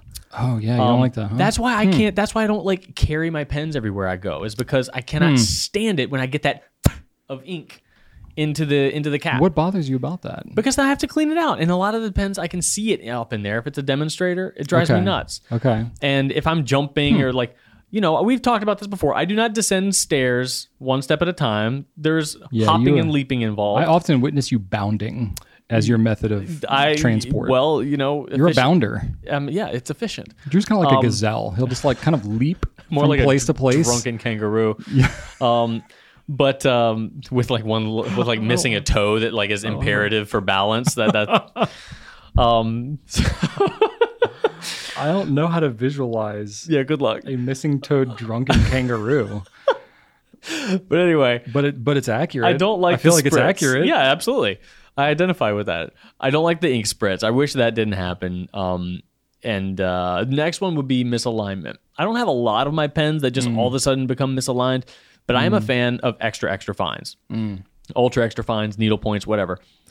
Those, if they are even a hair misaligned, you can tell because they have to be. There's no room for error. But when they're aligned, Brian, when you have an ultra extra fine nib that is perfectly aligned, oh my gosh, it's the best writing experience for me. Yeah. But and after writing with it for over time, one might get just a little off, and then. It's even with a loop, I'm like, it looks aligned. Why isn't this aligned? So I wish that just didn't happen. I wish that just wasn't a thing. It was like set it and forget it nibs. Once it's tuned perfectly, it stays tuned forever. I would love that. That's a good one. And then finally I would say drying out. Like that'd be nice to just not have to worry about drying out. But number one would be the ink spritz. I just drying out like in use, like the pen just never. Yeah, like while you have it inked up, I don't want anything to evaporate. Just like starts every time. Yeah, that kind of thing. Yeah. Yeah, I want the water to, I guess, remain inert. Would that be the right word? Like, I don't want the water, any of the liquid to evaporate. I want it to just always stay wet. But the ink spritz is my number one. Like, I can figure out a way around nib misalignment. That's not that pervasive, but I would love to just carry a pen in my pocket everywhere I go. Yeah. But if I'm like flopping around on the ground with the dog or the kid, ink spritz is going to happen. And I wish it did not because... You must just flop around more than I do. I do. I'm I have ink spritz, but it doesn't really bother me as much. I don't know if it's... I like a perfectly clean pen. Okay. I don't care as much, obviously, because I don't clean my pens that often. Okay, cool. How about when you get like the ink spritz inside the cap and then it kind of gets on your grip and then you get it on your fingers and absolutely. all that? Yeah. And then I have some pens that like the nib always gets ink on like one part of the nib, like left shoulder. I'm like, why? It drives me nuts. I know what you're talking about. Yeah. And like you clean the cap and you're like, where is this ink coming from? Where's this phantom ink coming from? It's seeping out. Trying to make barnacles. Yeah, I guess so. Is it coming out from like on the underside, like on the feet? Like what is up with that? Yeah, I've heard that if, nibs have really, really tiny, scratches in them, either from manufacturing or something, it can create like a pathway for the ink to kind of... Like it's like capillary action through a scratch on the underside of the nib? Yeah. Whoa. It can also happen through the, you know how sometimes you get nib creep right in the slit? Yeah. Same thing there. If the cut was made in the tines... if there was some chatter or something during the cut and the line isn't completely smooth and it's got like lines, like, what I'm talking about, like when you make a cut and there's lines in the cut, it's not a totally smooth cut. Yeah. Those lines can bring ink up onto the top of the nib. Fascinating. Make it creepy. You know what's crazy is like when they cut the slit for those tines, it's obviously the slit is very thin. Very thin. Yeah, it's like they're cutting it with paper or something. Yeah, I think it is actually paper. It's some kind of paper. It's like a Mylar type paper, like it's some kind of plastic maybe. Oh my! But it's like it's almost like microns. It's not thick. metal. No, it's not metal. It's not metal. Isn't that crazy? That is crazy. It spins at something like 30,000 RPM or something like that. Like it's super fast spinning, but it's like some kind of plastic or paper, some kind of like material that you would not think would be able to cut like precious metal. I've seen a YouTube video. It spins at such a high revolution that just the friction of it can cut through those nibs. Yeah, I saw a YouTube video where someone put a piece of paper in like a table saw or something like that. And he was able to cut through some stuff. Isn't that wild? Yeah, it's crazy. So nuts. Anyway, very cool. Everything's dangerous at a certain speed. Good questions. All right. That's what we got for Q&A this week. And now we have yet another tip of the week. And today is going to be Drew. Okay, this is a very simple one, Brian, and one that a lot of folks might already know, but it actually came from Adrian, our customer care manager. Okay. It's something that gets asked a lot, is how should I store my pens? Nib up, nib down, or on the side? 30-degree angle. There you go. Yeah, who knows? Rotating throughout the day. Yeah, like a mechanical watch. Mechanical watch. There we go. Yeah, you just get one of those. You just rotate. That's right. Really, it's up to you. Though, if you do have a pen that tends to be more wet and not starting off for you every time, not a bad idea to store it nib down so that you pull some of that ink toward the feed and it's more ready to go for you. On the opposite side of things, if you've got a pen that is very, very wet and trying to like just put down a little bit too much. Calm down? Yeah, calm it down by putting it nib up. Because sometimes if you leave a pen sitting for a little while, that first burst of ink that you get, because that feed's just been sitting there kind of soaking up. Yeah. It's just like... It's like nice and just like raring to go. Right, but then it stops and you're like, oh, now it's wimpy and sad. So you can leave those nib up and let the... wimpy and sad. Yeah. You can let the milk toasty ink, let the ink go down back into the reservoir, wherever that might be. Yeah. But... Or like me and Brian, we just leave our pens laying on their side, and that's just kind of... I find that to be like a good all-around compromise. It's kind of like neither extreme. You just lay it on the side. It's not super dry on the nib. It's not super wet. Yeah. And it's a good option for, storage. You can put in your desk drawer and stuff like that. But if you did want to solve a wet or dry problem, up or down could be the right thing for you. There you go. Yeah. So it's funny because like this is one of those endless debates that you'll see about on pen forums and stuff like that. And I feel like no matter which answer that you give, you're wrong.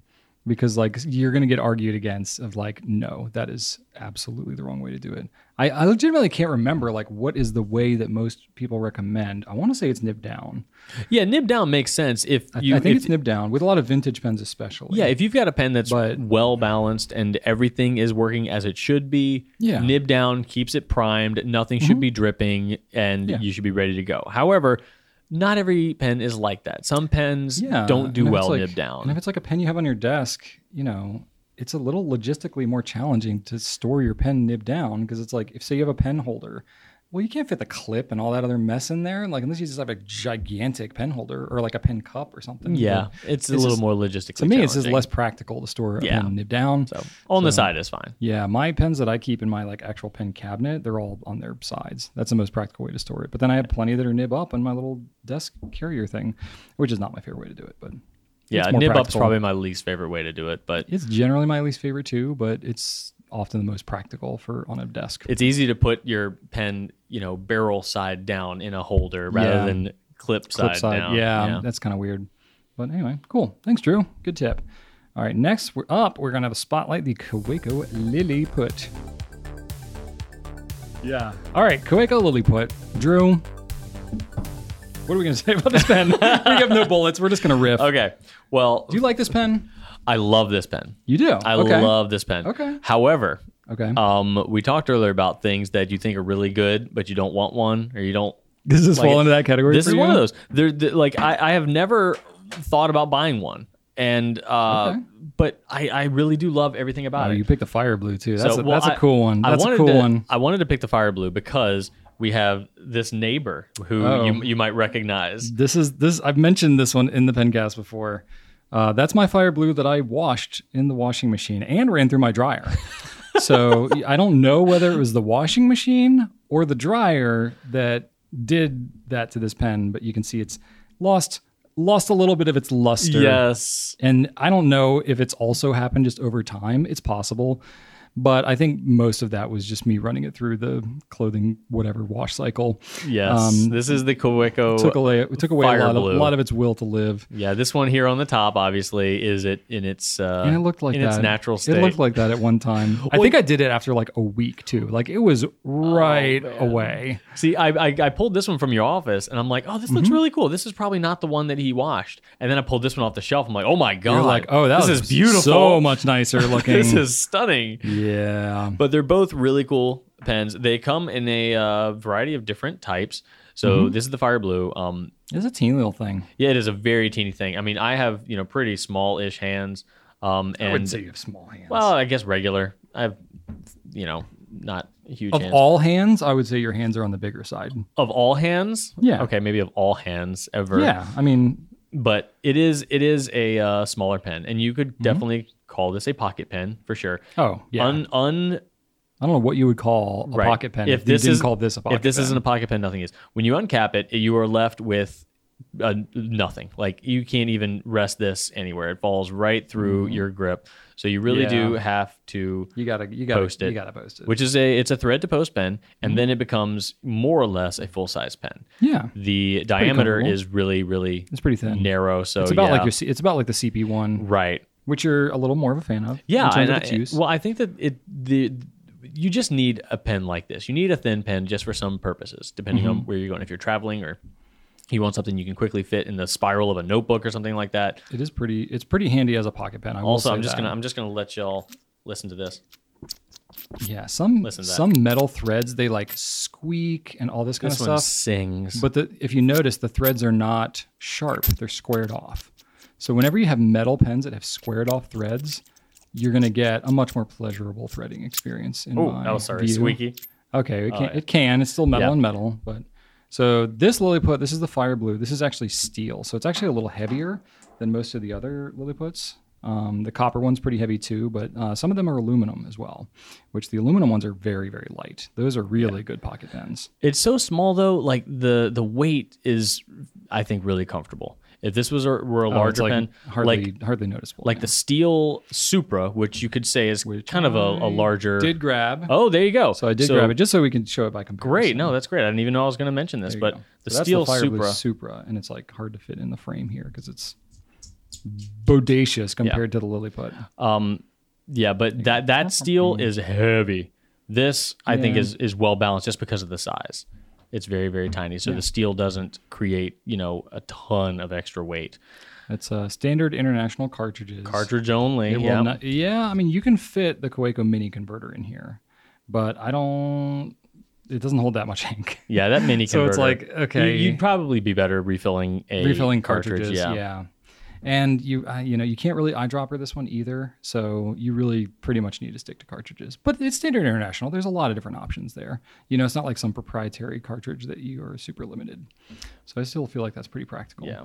So I will say, as a pocket pen, when you have that thing in your pocket, you will notice it so little that you might leave it in your pocket when you do laundry, which is exactly what I did. But it's very comfortable as a carry-around pen in your pocket because it's not so long that it'll like protrude and stick into your leg when you're sitting down and that kind of stuff like most pocket pens could.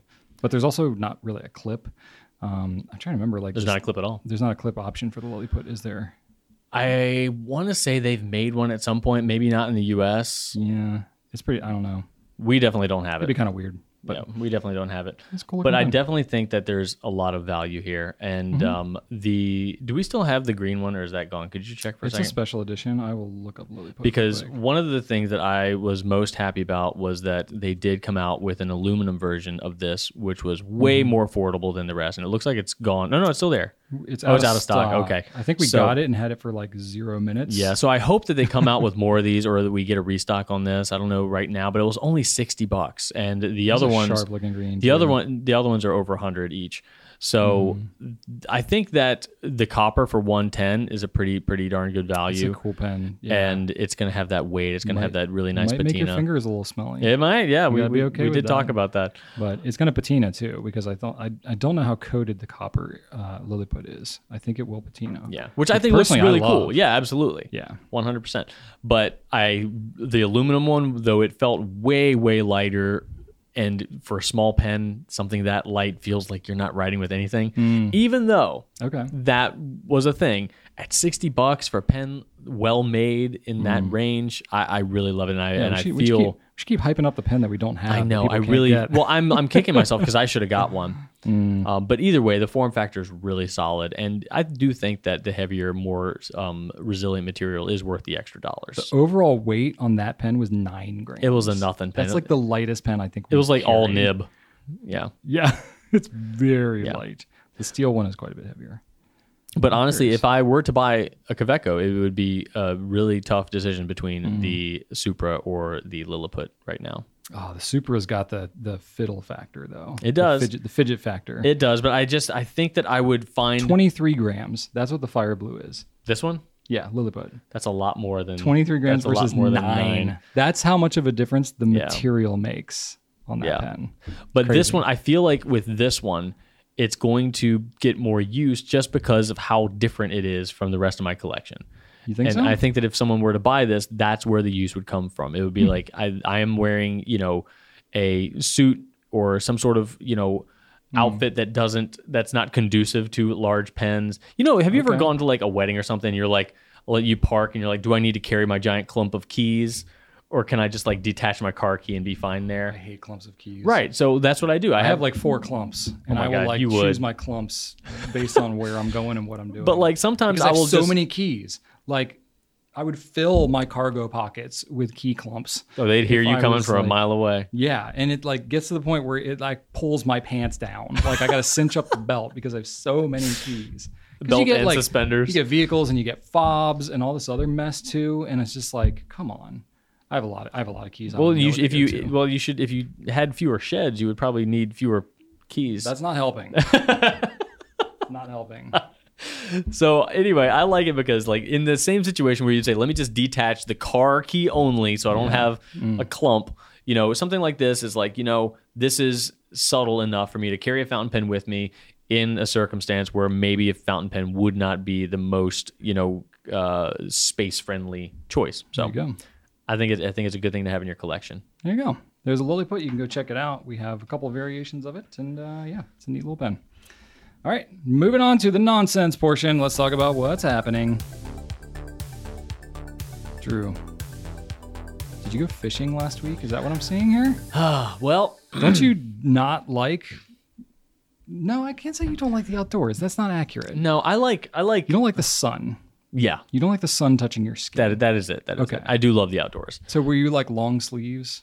fishing? It was actually after work, and it was the temperature was perfect. It was actually like a hoodie day. Okay. Yeah, it was really, really nice. Yeah. My was son, this last week? I was out of town. This was last week. Yeah, it was last Wednesday. It was cold. I was in Detroit, and it was like 40 degrees. Like, it was cold. Oof. I had a jacket. Yikes. Yeah. No, it was chilly-ish here, but not too bad.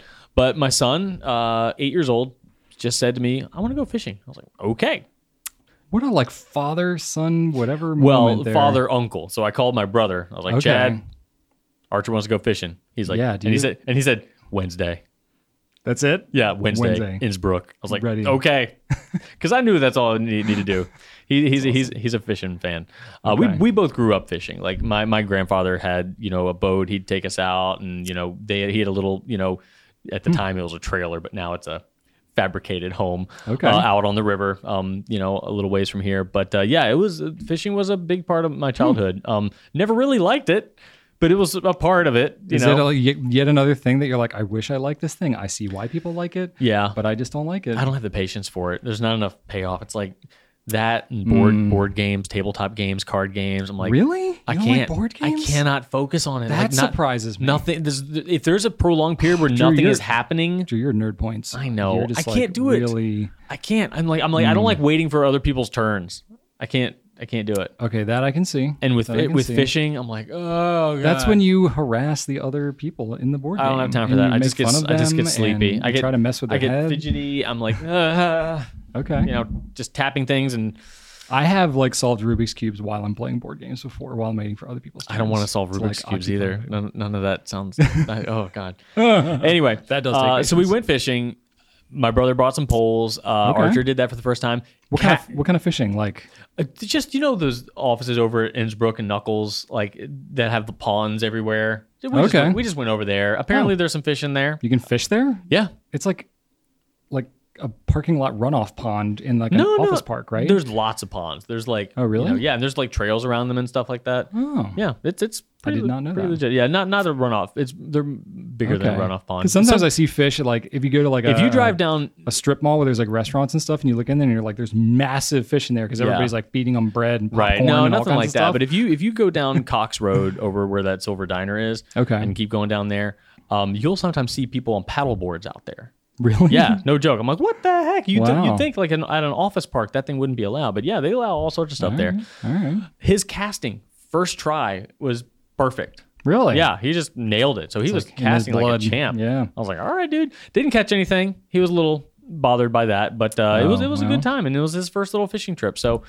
worth note, I thought. Okay. And also worth note in Richmond here in Virginia, there has been an event called Arts in the Park that has happened, every year without fail for a number of years since I've been aware of it anyway. And obviously in 2020 and 2021, they did not have it because of COVID, and they just came back this year. So we were excited to go there. My wife Shannon was immensely excited. So we got to go do that on Don't you get Saturday. A coffee mug there? Isn't that where you get every year I buy a coffee mug. Every year for the last 8 years I've bought a coffee mug there, a ceramic handmade, like a legit. Yeah, it's a craft fair, but it's like artists, painters, ceramic artists, things like that. Makes sense. Metal workers, and I always buy a ceramic mug. So I got to do that again. So very happy about that. I actually saw another one. I bought my mug, saw another mug, and I really wanted that one, but it was kind of expensive. And I'm like, I already bought another. I cannot justify the price of two mugs. Mug envy. It was a skull, and it was kind of like it was a stylized skull, but yeah, it was the skull with like multiple faces all around the sides. And oh my god, it looked so cool. It actually was like there was real gold worked into the what do you call it? The stuff that they use on clay to sizing. No, the oh my god, the stuff on clay. The varnish polish glaze. Oh my god, glaze. Varnish. Real gold worked into the glaze, so it was black, but with this like gold highlight. Oh my god, it looks so cool. Okay. But anyway, didn't get it. Shannon went back the next day with another one of her friends, got me the mug. I almost texted her because I thought she might. I was like, hey, don't get that mug. It's too expensive. Don't do it. She comes back. She's like, it doesn't count if someone gets it for you. Acting like that we don't share money. Like, Okay, thank you. That's fine. Like it's like Father's Day in somewhere in maybe, the vein, you know. Not yet. I haven't bought her anything from Archer for Mother's Day yet. But anyway, so I got some stuff. better get Arts in on the that. Park was great. And I did something that you might have done. I don't know, because you have a What have I son that's done? super into Legos. Have you ever Yes. needed to order a single Lego part? Joseph literally just ordered a Lego thing. Right. So I got get into that that. big honking DeLorean set, the Back to the Okay. Future DeLorean thing. Okay. And the windshield totally jacked up. Oh, and that's like yeah, a very specialized you know piece. when clear plastic gets like bent or squished or dented, it turns like white opaque. Yeah. That happened on one of the sides, and the box was fine. So this must have Was it, like, happened new in the somewhere packaging? brand new. Yeah. Oh, man. So this must have happened in manufacturing somewhere. Yeah. But yeah, happens. so I ordered it. I'm like, normally you can select a part, like a specific part, but this one wasn't listed, so I just had to kind of type it in. Yeah, I have this set. I need this. Wow. Shipped it the next day. Arrived in like 3 days, no charge. From where was this? Like From Lego. Oh, so so it's like a warranty type thing? I guess, that they yeah, did? but I didn't need to prove any receipt or anything. I tell you, Lego's awesome. it had a letter saying like, "Hey, we try really hard. We're so sorry this happened." Like the amount of people who lose pieces and have to ask them, and they still go do this. Like that's insane, man. Yeah. Lego has got it together. Yeah. That is super impressive. Legit. Like from a customer service standpoint, I'm like, You're like, that's cool. well done, Lego. I was amazed by that. That's pretty rad. But and the puppy's doing fine, still peeing on everything. We're definitely Okay. having a harder time housebreaking the puppy than Yeah. our 2 previous puppies. It is a chore. Like I'm sorry. every 15 minutes. Wow, We really? pulled up all of our rugs. We have no rugs anymore. They're all rolled up in the Yeah. storage room. I mean, there's no point. No. Otherwise, you're just gonna be cleaning off the Absolutely. rugs all Yeah, day. no. You know? So we're trying everything. You know, we've Okay. got some strategies we're working through. Okay. But we're reminded why puppies are cute because Yes. Because no one would want them otherwise because they're a pain. my God. Wow. Terrible. But Okay. yeah, all in all, Thanks a lot. things are good. A lot of people at Goulet Pens have gotten pets recently for one reason or another. I feel like I'm hearing a lot about that. Yeah, So yeah, lots of people with puppies, cats, I've noticed that as well. mostly just those. We got our hamster. Hamster's not a year yet, so I mean it's Not kind at all. of newish. That'll live you a couple months now. Yeah, Yeah. still counts. Yeah. What have you been up to, Brian Goulet? I was trying not to like interject and jump into your stuff. Go right I ahead. have many things to say. Not Snatch really. blocks, chainsaws. I used some snatch blocks this weekend. Yeah, I used chainsaws. Yep, did that. Used leaf blower, lawnmower, log splitter. I've used all kinds of things. Wood chipper. Yeah, Nice. I'm really going at it. We have a lot of pine trees, very old, tall, dying pine trees. And I'm like, I can either let them fall where they may, which could be on my car down the driveway as I'm driving, or I could take it down before it falls on its own because it's dying anyway. So that's what I'm doing, taking it down. But I'm like, oh yeah, okay, there's that tree. And then you get it on the ground and you're like, oh my gosh, this tree is massive. And you're like, this is really, really heavy. Like trees are kind of incredible. I've done that with smaller trees. Yeah. Like I've over maybe 15 feet. Okay. Nothing massive, but Yeah. even then, like it doesn't look like a lot. Right. And even when it falls, it doesn't look like a lot. But then Right. you cut it up, Yes. and then you're left with like a pile that sometimes is 5 times the size of the thing you felled. You're like, this thing multiplied as I Right. was cutting it up. Yeah. I was like, what am I going to do with this? I thought that this Yeah. when you cut things up, it's supposed to be smaller, more manageable, and it doesn't look like that at all. No. Especially with all the Somehow branches and everything, multiplies. it just like inflates. Yeah, it's weird, right? Ugh. Especially like when you have really tall trees. Like some of these trees I'm cutting down are like 70, 80, 100 feet tall. They're big, like 18, 20 inches in diameter at the base of the tree. It's a pretty sizable tree. Like when it hits the ground, it shakes. Like Rachel can feel it in the house. It shakes the ground. That's kind of terrifying. Yeah. I mean, I don't know how a 100-foot tall pine tree probably weighs 10,000 pounds or something like that. So when it's falling and it like slams into the ground, it's pretty cool. I'm not going to lie. It's a pretty cool experience. Also terrifying because you're like, if this falls on me, I will die. So you have to be very intentional about it. But I'm very safe. Don't worry, everybody. Don't worry. But I actually got a buddy of mine that Him and I are both like wannabe arborists. And this is the so one we that like to has do it the together. climbing gear, right? Yep. Yeah. Okay. Yep. He came over this weekend, so I got to spend some time with him. We got Nice. to cut up a couple of trees. But together. It you've was kinda stated fun. before that you are not a tree climber. No, I don't leave. My feet don't leave the ground. Right. You've mentioned that. I don't have a climber's body. That's what you said last time. Yep, that's exactly right. I bet you that the equipment, like people who climb trees and chop down these things like professionally, competitively, are larger than you. I don't think so. Oh, come on. You've seen videos of these dudes that The ones climbing trees, they're not. No, they they're do not 200. No. They do the thing where they chop the notches into the Okay, wood. yeah, They're that. huge. Yeah, I could do that.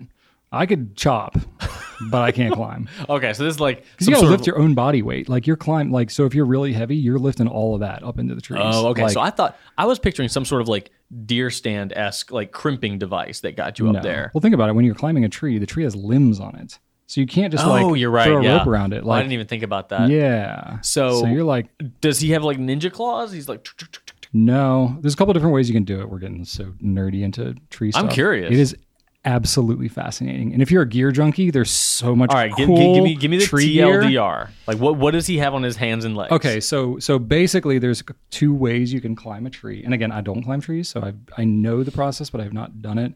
You can do what you're talking about, which is literally just like you are like kind of like when you're rock climbing, like you have your ropes and stuff and you climb and you like kind of latch in as you go. Right. You can also shoot a line up into a tree. You can tie the rope off at the top of the tree. What do you mean and shoot then a you can line like a scale it. grappling gun? Like Batman? Sort of. So they make air-powered like cannons that you can What? shoot. Yeah. So you have this thing called a throw bag.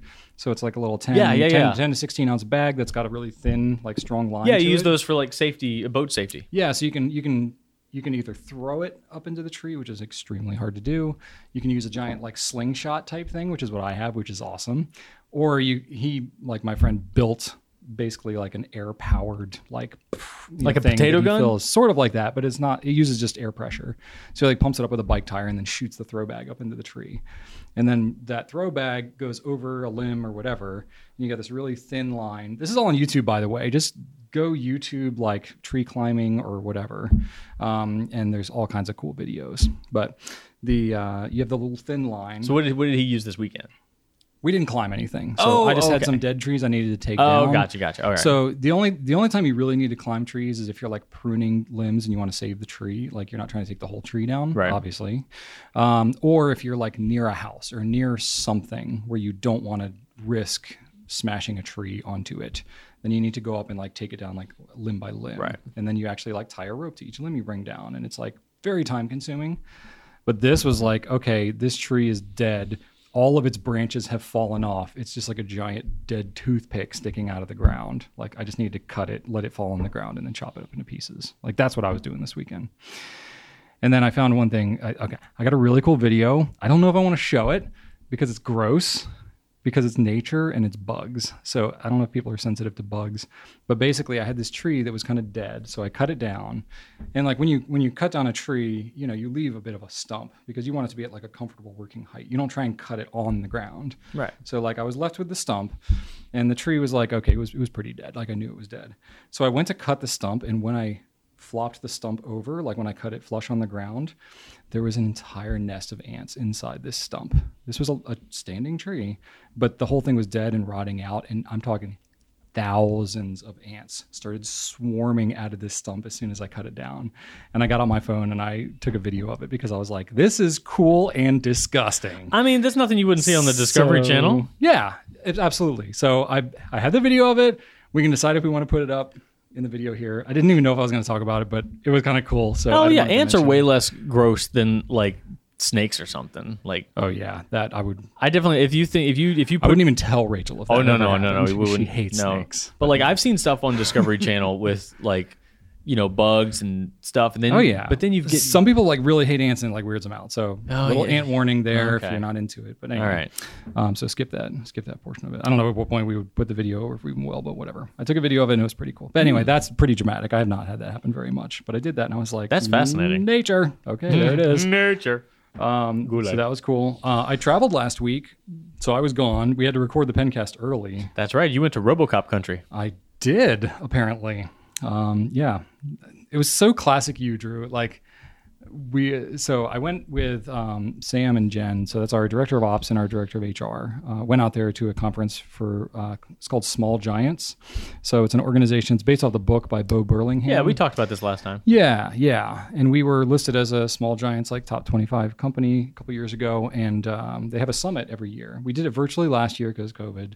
So this was the first in-person one that we ever went to, which was cool and weird because it's still kind of COVID life. And I wore a mask a lot of time because I still know people in my life who are getting sick and all this kind of stuff. It's not happening anymore, but we are like, okay, we do need to live a life of some point. And there's good content to be had at this conference. So overall, great trip. I'd never been to Detroit. I have never seen Canada with my eyes. And literally Canada is like across the river from Detroit. So I got to see Canada. So that was neat. That's my like family's homeland, I guess, but I've never been. Anyway, so saw Canada, went to Detroit, ate some classic Detroit food. Apparently, they have something called a loose hamburger, which is sort of like a sloppy Joe, but just like ground meat. It's not like the Joe parts, just the sloppy. So, but it was like on a hot dog bun. Basically, it just seemed pretty lazy. It's like, I don't really feel like pressing a hamburger into a patty, and I don't really have any hot hamburger buns. We just throw it on a hot dog. I was like, this is totally something like I might make my kids. So that was interesting. Lots of like chili dogs and pizza and that type of stuff. And I was like, that all sounds good. Okay. I'm very anti sloppy Joe. Really? Oh God. No, my kids are not into the sloppy Joe either. No. I wish they were because it's so easy to make. I don't mind the flavor. I just don't like the maintenance. You don't like the sloppiness of it? No. Why would what's the point of that? You could just pack that thing a little bit more together and have a great time. Okay. It's basically Fair enough. Just oh man. There you go. So I ate at a I don't know. I was in like the heart of Detroit, so it was like there was sports stadiums happening, and I was like, this is crazy because there's no professional sports teams in Virginia. Like we have like a minor league baseball team and all that kind of stuff, but it's like, to have like multiple sports arenas there, it's just like, this is weird. It makes me think of RoboCop and Beverly Hills Cop because Axel Foley was originally from Detroit, and there you go. He wore the Detroit Lions jacket in the second and the third one. I was like, the Lions Stadium was like right where I was staying pretty much. And then I had some really good pizza, Detroit style pizza. I'm a fan. It's deep dish better style, better than Italy. It's very different. Very different. You can't compare you can't. It's not the same thing. It's not. No, it's not even the same type of food. Yeah, but it was really good pizza. So yeah, I ate well. I ate a lot while I was in Detroit, and then I had an ice cream. I can't remember the type of ice cream that it was. I don't think it's necessarily specific to Detroit. Whatever, but it was cool. So I had some very fancy ice cream as well. But yeah, the conference itself is really good. So it's like very company culture related. Basically the whole idea with Small Giants, if you've never read the book, is basically you think of, larger companies being very focused on culture and investing a lot and having perks for their employees and that type of thing. But the whole idea with Small Giants is like some smaller companies, they don't want to grow fast or grow really big, but they still want to have really intentional culture, a great environment for their team, really close-knit, that kind of thing. And that very much fits with the vibe that we just naturally had. So once we discovered that book a few years ago, it was like, oh, this sounds like us. So we've been keeping, in touch with this group and done a couple things with them. This is my first in-person thing with them. And I found a lot of good validation. And, it was like typical kind of conference. There were speakers and breakout sessions and networking and that type of stuff. So it was pretty neat. Did anyone mention RoboCop? No one mentioned RoboCop except you. Apparently, RoboCop takes place in Detroit. Everybody knows right? that. I've never seen RoboCop, by the way, any of them. There's multiple, right? Yes, there's 3. Okay, I've never seen it. Well, 4 if you count the remake, but we don't. Oh, you're one of those, huh? I haven't seen it. You don't so count. You don't count ones in the franchise if you don't like it. Well, I mean, I've never seen. I haven't seen the remake, but no. Generally, with remakes, you don't call those like that. You wouldn't call that RoboCop 4 because it's not a continuation. Oh, okay. Yeah, if it's not a continuation of the story, like you wouldn't call. What do you do with that? Like, what's? It's just a remake, Okay. It's like the Ghostbusters, remake of 2016. That's just Ghostbusters 2016. But yes, okay. But if you wanted to call, the most recent one Ghostbusters 3, you could if you wanted to because it's in that same timeline. Did they call it Ghostbusters? No, they didn't. 3 though. They didn't. Okay. But it's in the same timeline. It's like I guess you don't have it's a to. continuation of the existing story. Okay. The RoboCop remake was not a continuation of the existing story. Okay. I don't know how any of this works. It makes total sense. Like if you remade Fast and Furious, Brian, going back to that for you, you wouldn't call Fast and Furious is a hot mess when you talk about the naming. It's still one continuous story though, isn't it? Not all of them. No. Wait, really? Yeah, like the second one is not really that continuous. And Do they have the third one is completely different. There's like nobody in the cast from any of the first two. Oh, okay. Yeah, like it gets pretty weird. And then they kind of come back to it. Oh. But they called the fourth one, like they called it, I think it was Fast and Furious, not The Fast and the Furious like the first one was. Yeah. It gets really confusing. Okay, I can't even keep it straight. All right, well, I don't know. I don't even know what's vertical and what's horizontal. So I can't keep all those movie titles straight. But anyway. So yeah, that was really cool to go to that conference. But it was quick, man. It was like I flew out midday on Tuesday and I came back Thursday night. It was like, oh my God, lickety split there and back. I mean, it's a direct flight from Richmond. It was like an hour and a half flight. Mm-hmm. So it's like pretty easy. Yeah, it's not bad. But yeah, it was cool. It's cool to see people and do things again. And then Saturday I had my birthday, obviously, which we already talked about. Kept it low key, saw a little bit of family. Did a lot of work outside. It was gorgeous this past weekend. Like the weather was perfect. So I basically spent like all weekend outdoors. I mean, really was. Pollen like a friggin' champion. Dude, I have the worst allergies in my life this year. Yeah, everybody's struggling around here. Richmond is like the worst place for last allergies. week while you were gone, I had to tell Rachel 2 days in a row, like, yeah. I'm sorry, I'm done. My body is just rejecting life right now. I need to go. I mean, all of our team is legitimately having a hard time getting a full work day in because everybody is like dying. I told you, normally when I'm leaving the building, I eject myself down the stairs. Yeah. I didn't do that last week. I'm like one step at a time. Whoa. Like something's wrong. I don't know. It could be age too. No, because losing your luster. No, yesterday I went home. I was like, hey, Shannon, I'm feeling better. She's like, oh, really? I was like, yep. I bounded. I bounded to my car. Like, if anybody's watching me leave here, they probably think I hate my job because of how. Like, I'm so glad to get out of here. Yeah, because I'm like, just like, I'm like, I hope no one's watching me. I don't care. Whatever. But they also don't realize you're also doing that into the office. Or they might just be like, that guy's a really happy dude, and they'd be right about that. They would be right about that. But I also like my job, so they're wrong about that. There you go. Yeah, I don't know. I did a lot of things. I did a little welding. I ran a little electrical. I just did all kinds of random stuff. I just love doing stuff. Did you get anything for your birthday? Did anybody give you a nifty gifty? Did you get yourself a nifty gifty? I didn't give myself anything. I buy myself things all the time, so I don't feel like I need to do it on special days.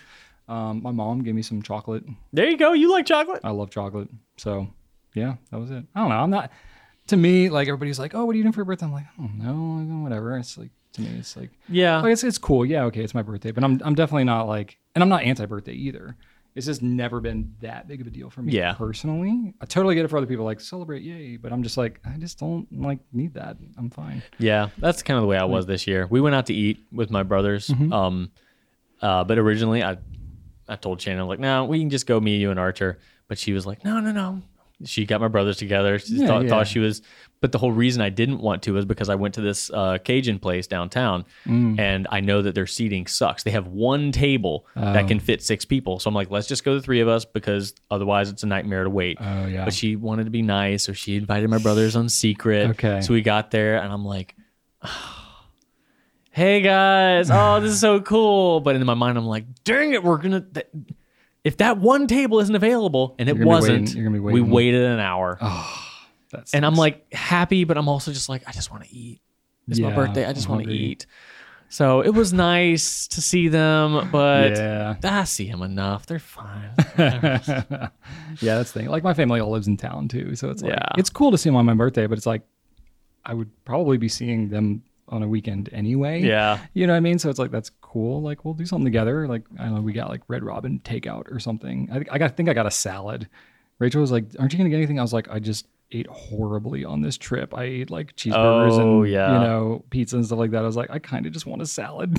So I didn't even do anything crazy, but good time with the family and all that kind of stuff. We did get I just realized the Supra is like the same size as the like Lilliput. Yeah, when you take out the midsection. Yeah. Wow, that's surprising. I knew it was small, but not that small. Yeah. That's right. I think it'd be cool if they had like a Liliput midsection that you could make it longer. Just like if you could fit a full-size converter in the Liliput, that would be cool. Okay, but that's sorry. not a thing. What were you saying? I don't know. I'm just going on at this point. Worked outside. Birthday salad. Yeah. All right. And then we did get so a couple things that you alluded to earlier that I wanted to bring up. The Lego thing, you mentioned the ordering the thing. So Joseph ordered a Lego minifigure that he wanted. Oh, okay. But it was like some obscure thing. I guess he found it in a book or whatever. I don't know. He just liked the look of it. But it was like some special edition they only had available for like 1 week 10 years ago. And they're like $400 to get that minifigure. It's some Darth Vader version, something or other. I don't know. So he bought like a knockoff version of it for $10 or something. We bought ours just some knockoffs at the Comic-Con we went to. There were people just selling a bunch of them like, oh my God, it's a Mega Man Lego. I'm like, yeah, that's not real. You're like, that's not Lego. But that's fine. Yeah. So anyway, he bought a brick figure and he's so happy. And then we also we had a Nintendo Wii back in the day, and we did like Wii Sports a bunch. And we actually still have a Wii, and my kids like it, which I don't because it's a pain to set it up. But whatever, it's fine. It's fun. And so we got the, I guess they like redid it. They have a Nintendo Switch Sports. I heard about that, yeah. So we got it in, but we haven't played it yet. So we'll play it at some point, but maybe I'll talk about it next week once we've actually played it. Nice. But family's pretty excited about that. Very cool. Yeah, I keep cutting trees down, so I'm like, they want to play it, and I get in, and it's like bedtime for the kids. I'm like, whoops. Oh, well. Sorry, I was cutting trees down. I like cut a tree down, and then it falls across the driveway, and I'm like, well, crap. I have to finish this now because we can't bring the kids to school in the Did you morning. intend for it to fall across the driveway? Yeah. Oh, okay. But then I realized once I actually cut it down, I'm like, oh, I'm very committed now at this point. I need to get this out of the driveway. I'm literally trapped in my I've trapped my property family now. and I have to stay and do this, but it's fine. They play video games all the time. They're fine to not do it at a certain night. Anyway, that's all we got. So moving on to company updates. I don't really have a whole lot. Our team is doing well. It's getting warm, lots of pollen. We've already mentioned these things. We do have a video that we put out this week on waterproof inks. I think we alluded to this last week, and we're like, we did, but then I think I cut it because we didn't. Oh, because we didn't do it? Yeah. Oh, well, maybe we don't have to, whatever. I think it got cut, so maybe we didn't mention it last week. Well, if we did mention it, now it has launched. So go check that out and let Drew know what you think about his bracketing regimen. It's not perfect. It's not perfect. Never is. So yeah, we have that, and then I don't know, not a whole lot else going on the company front. Can you think of anything? We're just kind of doing our thing. Trevor and Brandon have been playing a lot of Mike Tyson's Punch-Out on the arcade machine. Oh, that's pretty important. So there has been been that getting some love on the arcade machine. Apparently, that's pretty rad. Apparently, Trevor's just a Mike Tyson Punch-Out guy. He doesn't play any other video games but that. That's it. That's the one. But he can kill on some Mike Tyson's Punch-Out. Okay. I think he's a bit of a ringer. He's like, oh, I don't know video games. Boop, boop, boop, boop. And I was like, what? I was like, I see you. All right. But I'm just glad the arcade machine's getting used. I'm kind of like you. I don't have any video games that I would consider myself good at. I'm garbage. I just like play for my own entertainment. Yeah, same. Yeah, fair enough. Cool. All right. I think that's pretty much all we got, Drew. I don't know. I think we've done enough. So that's what we got for this week. I want to thank you all for watching. Please leave us some feedback about how we're doing. Ask us questions. Anything that we can answer on the show. We'd really appreciate that. Definitely check out gouletpens.com for fountain pen, ink, paper, all that stuff. Wax seals, desk blotters, all these things you've heard us talk about. Maybe not desk blotters because Drew doesn't like them. Sign up for YouTube, Instagram, all these things. We're playing a little bit on TikTok too. Go mess around on that. You can email us at pencast@gouletpens.com if you're on the audio podcast thing and you don't want to go to any of these other channels and look at comments. That's fine too. You can email us. And my random fact. It's actually a video game fact. Drew, Ooh. I've shared this one with you before, so it won't be a surprise. I probably forgot.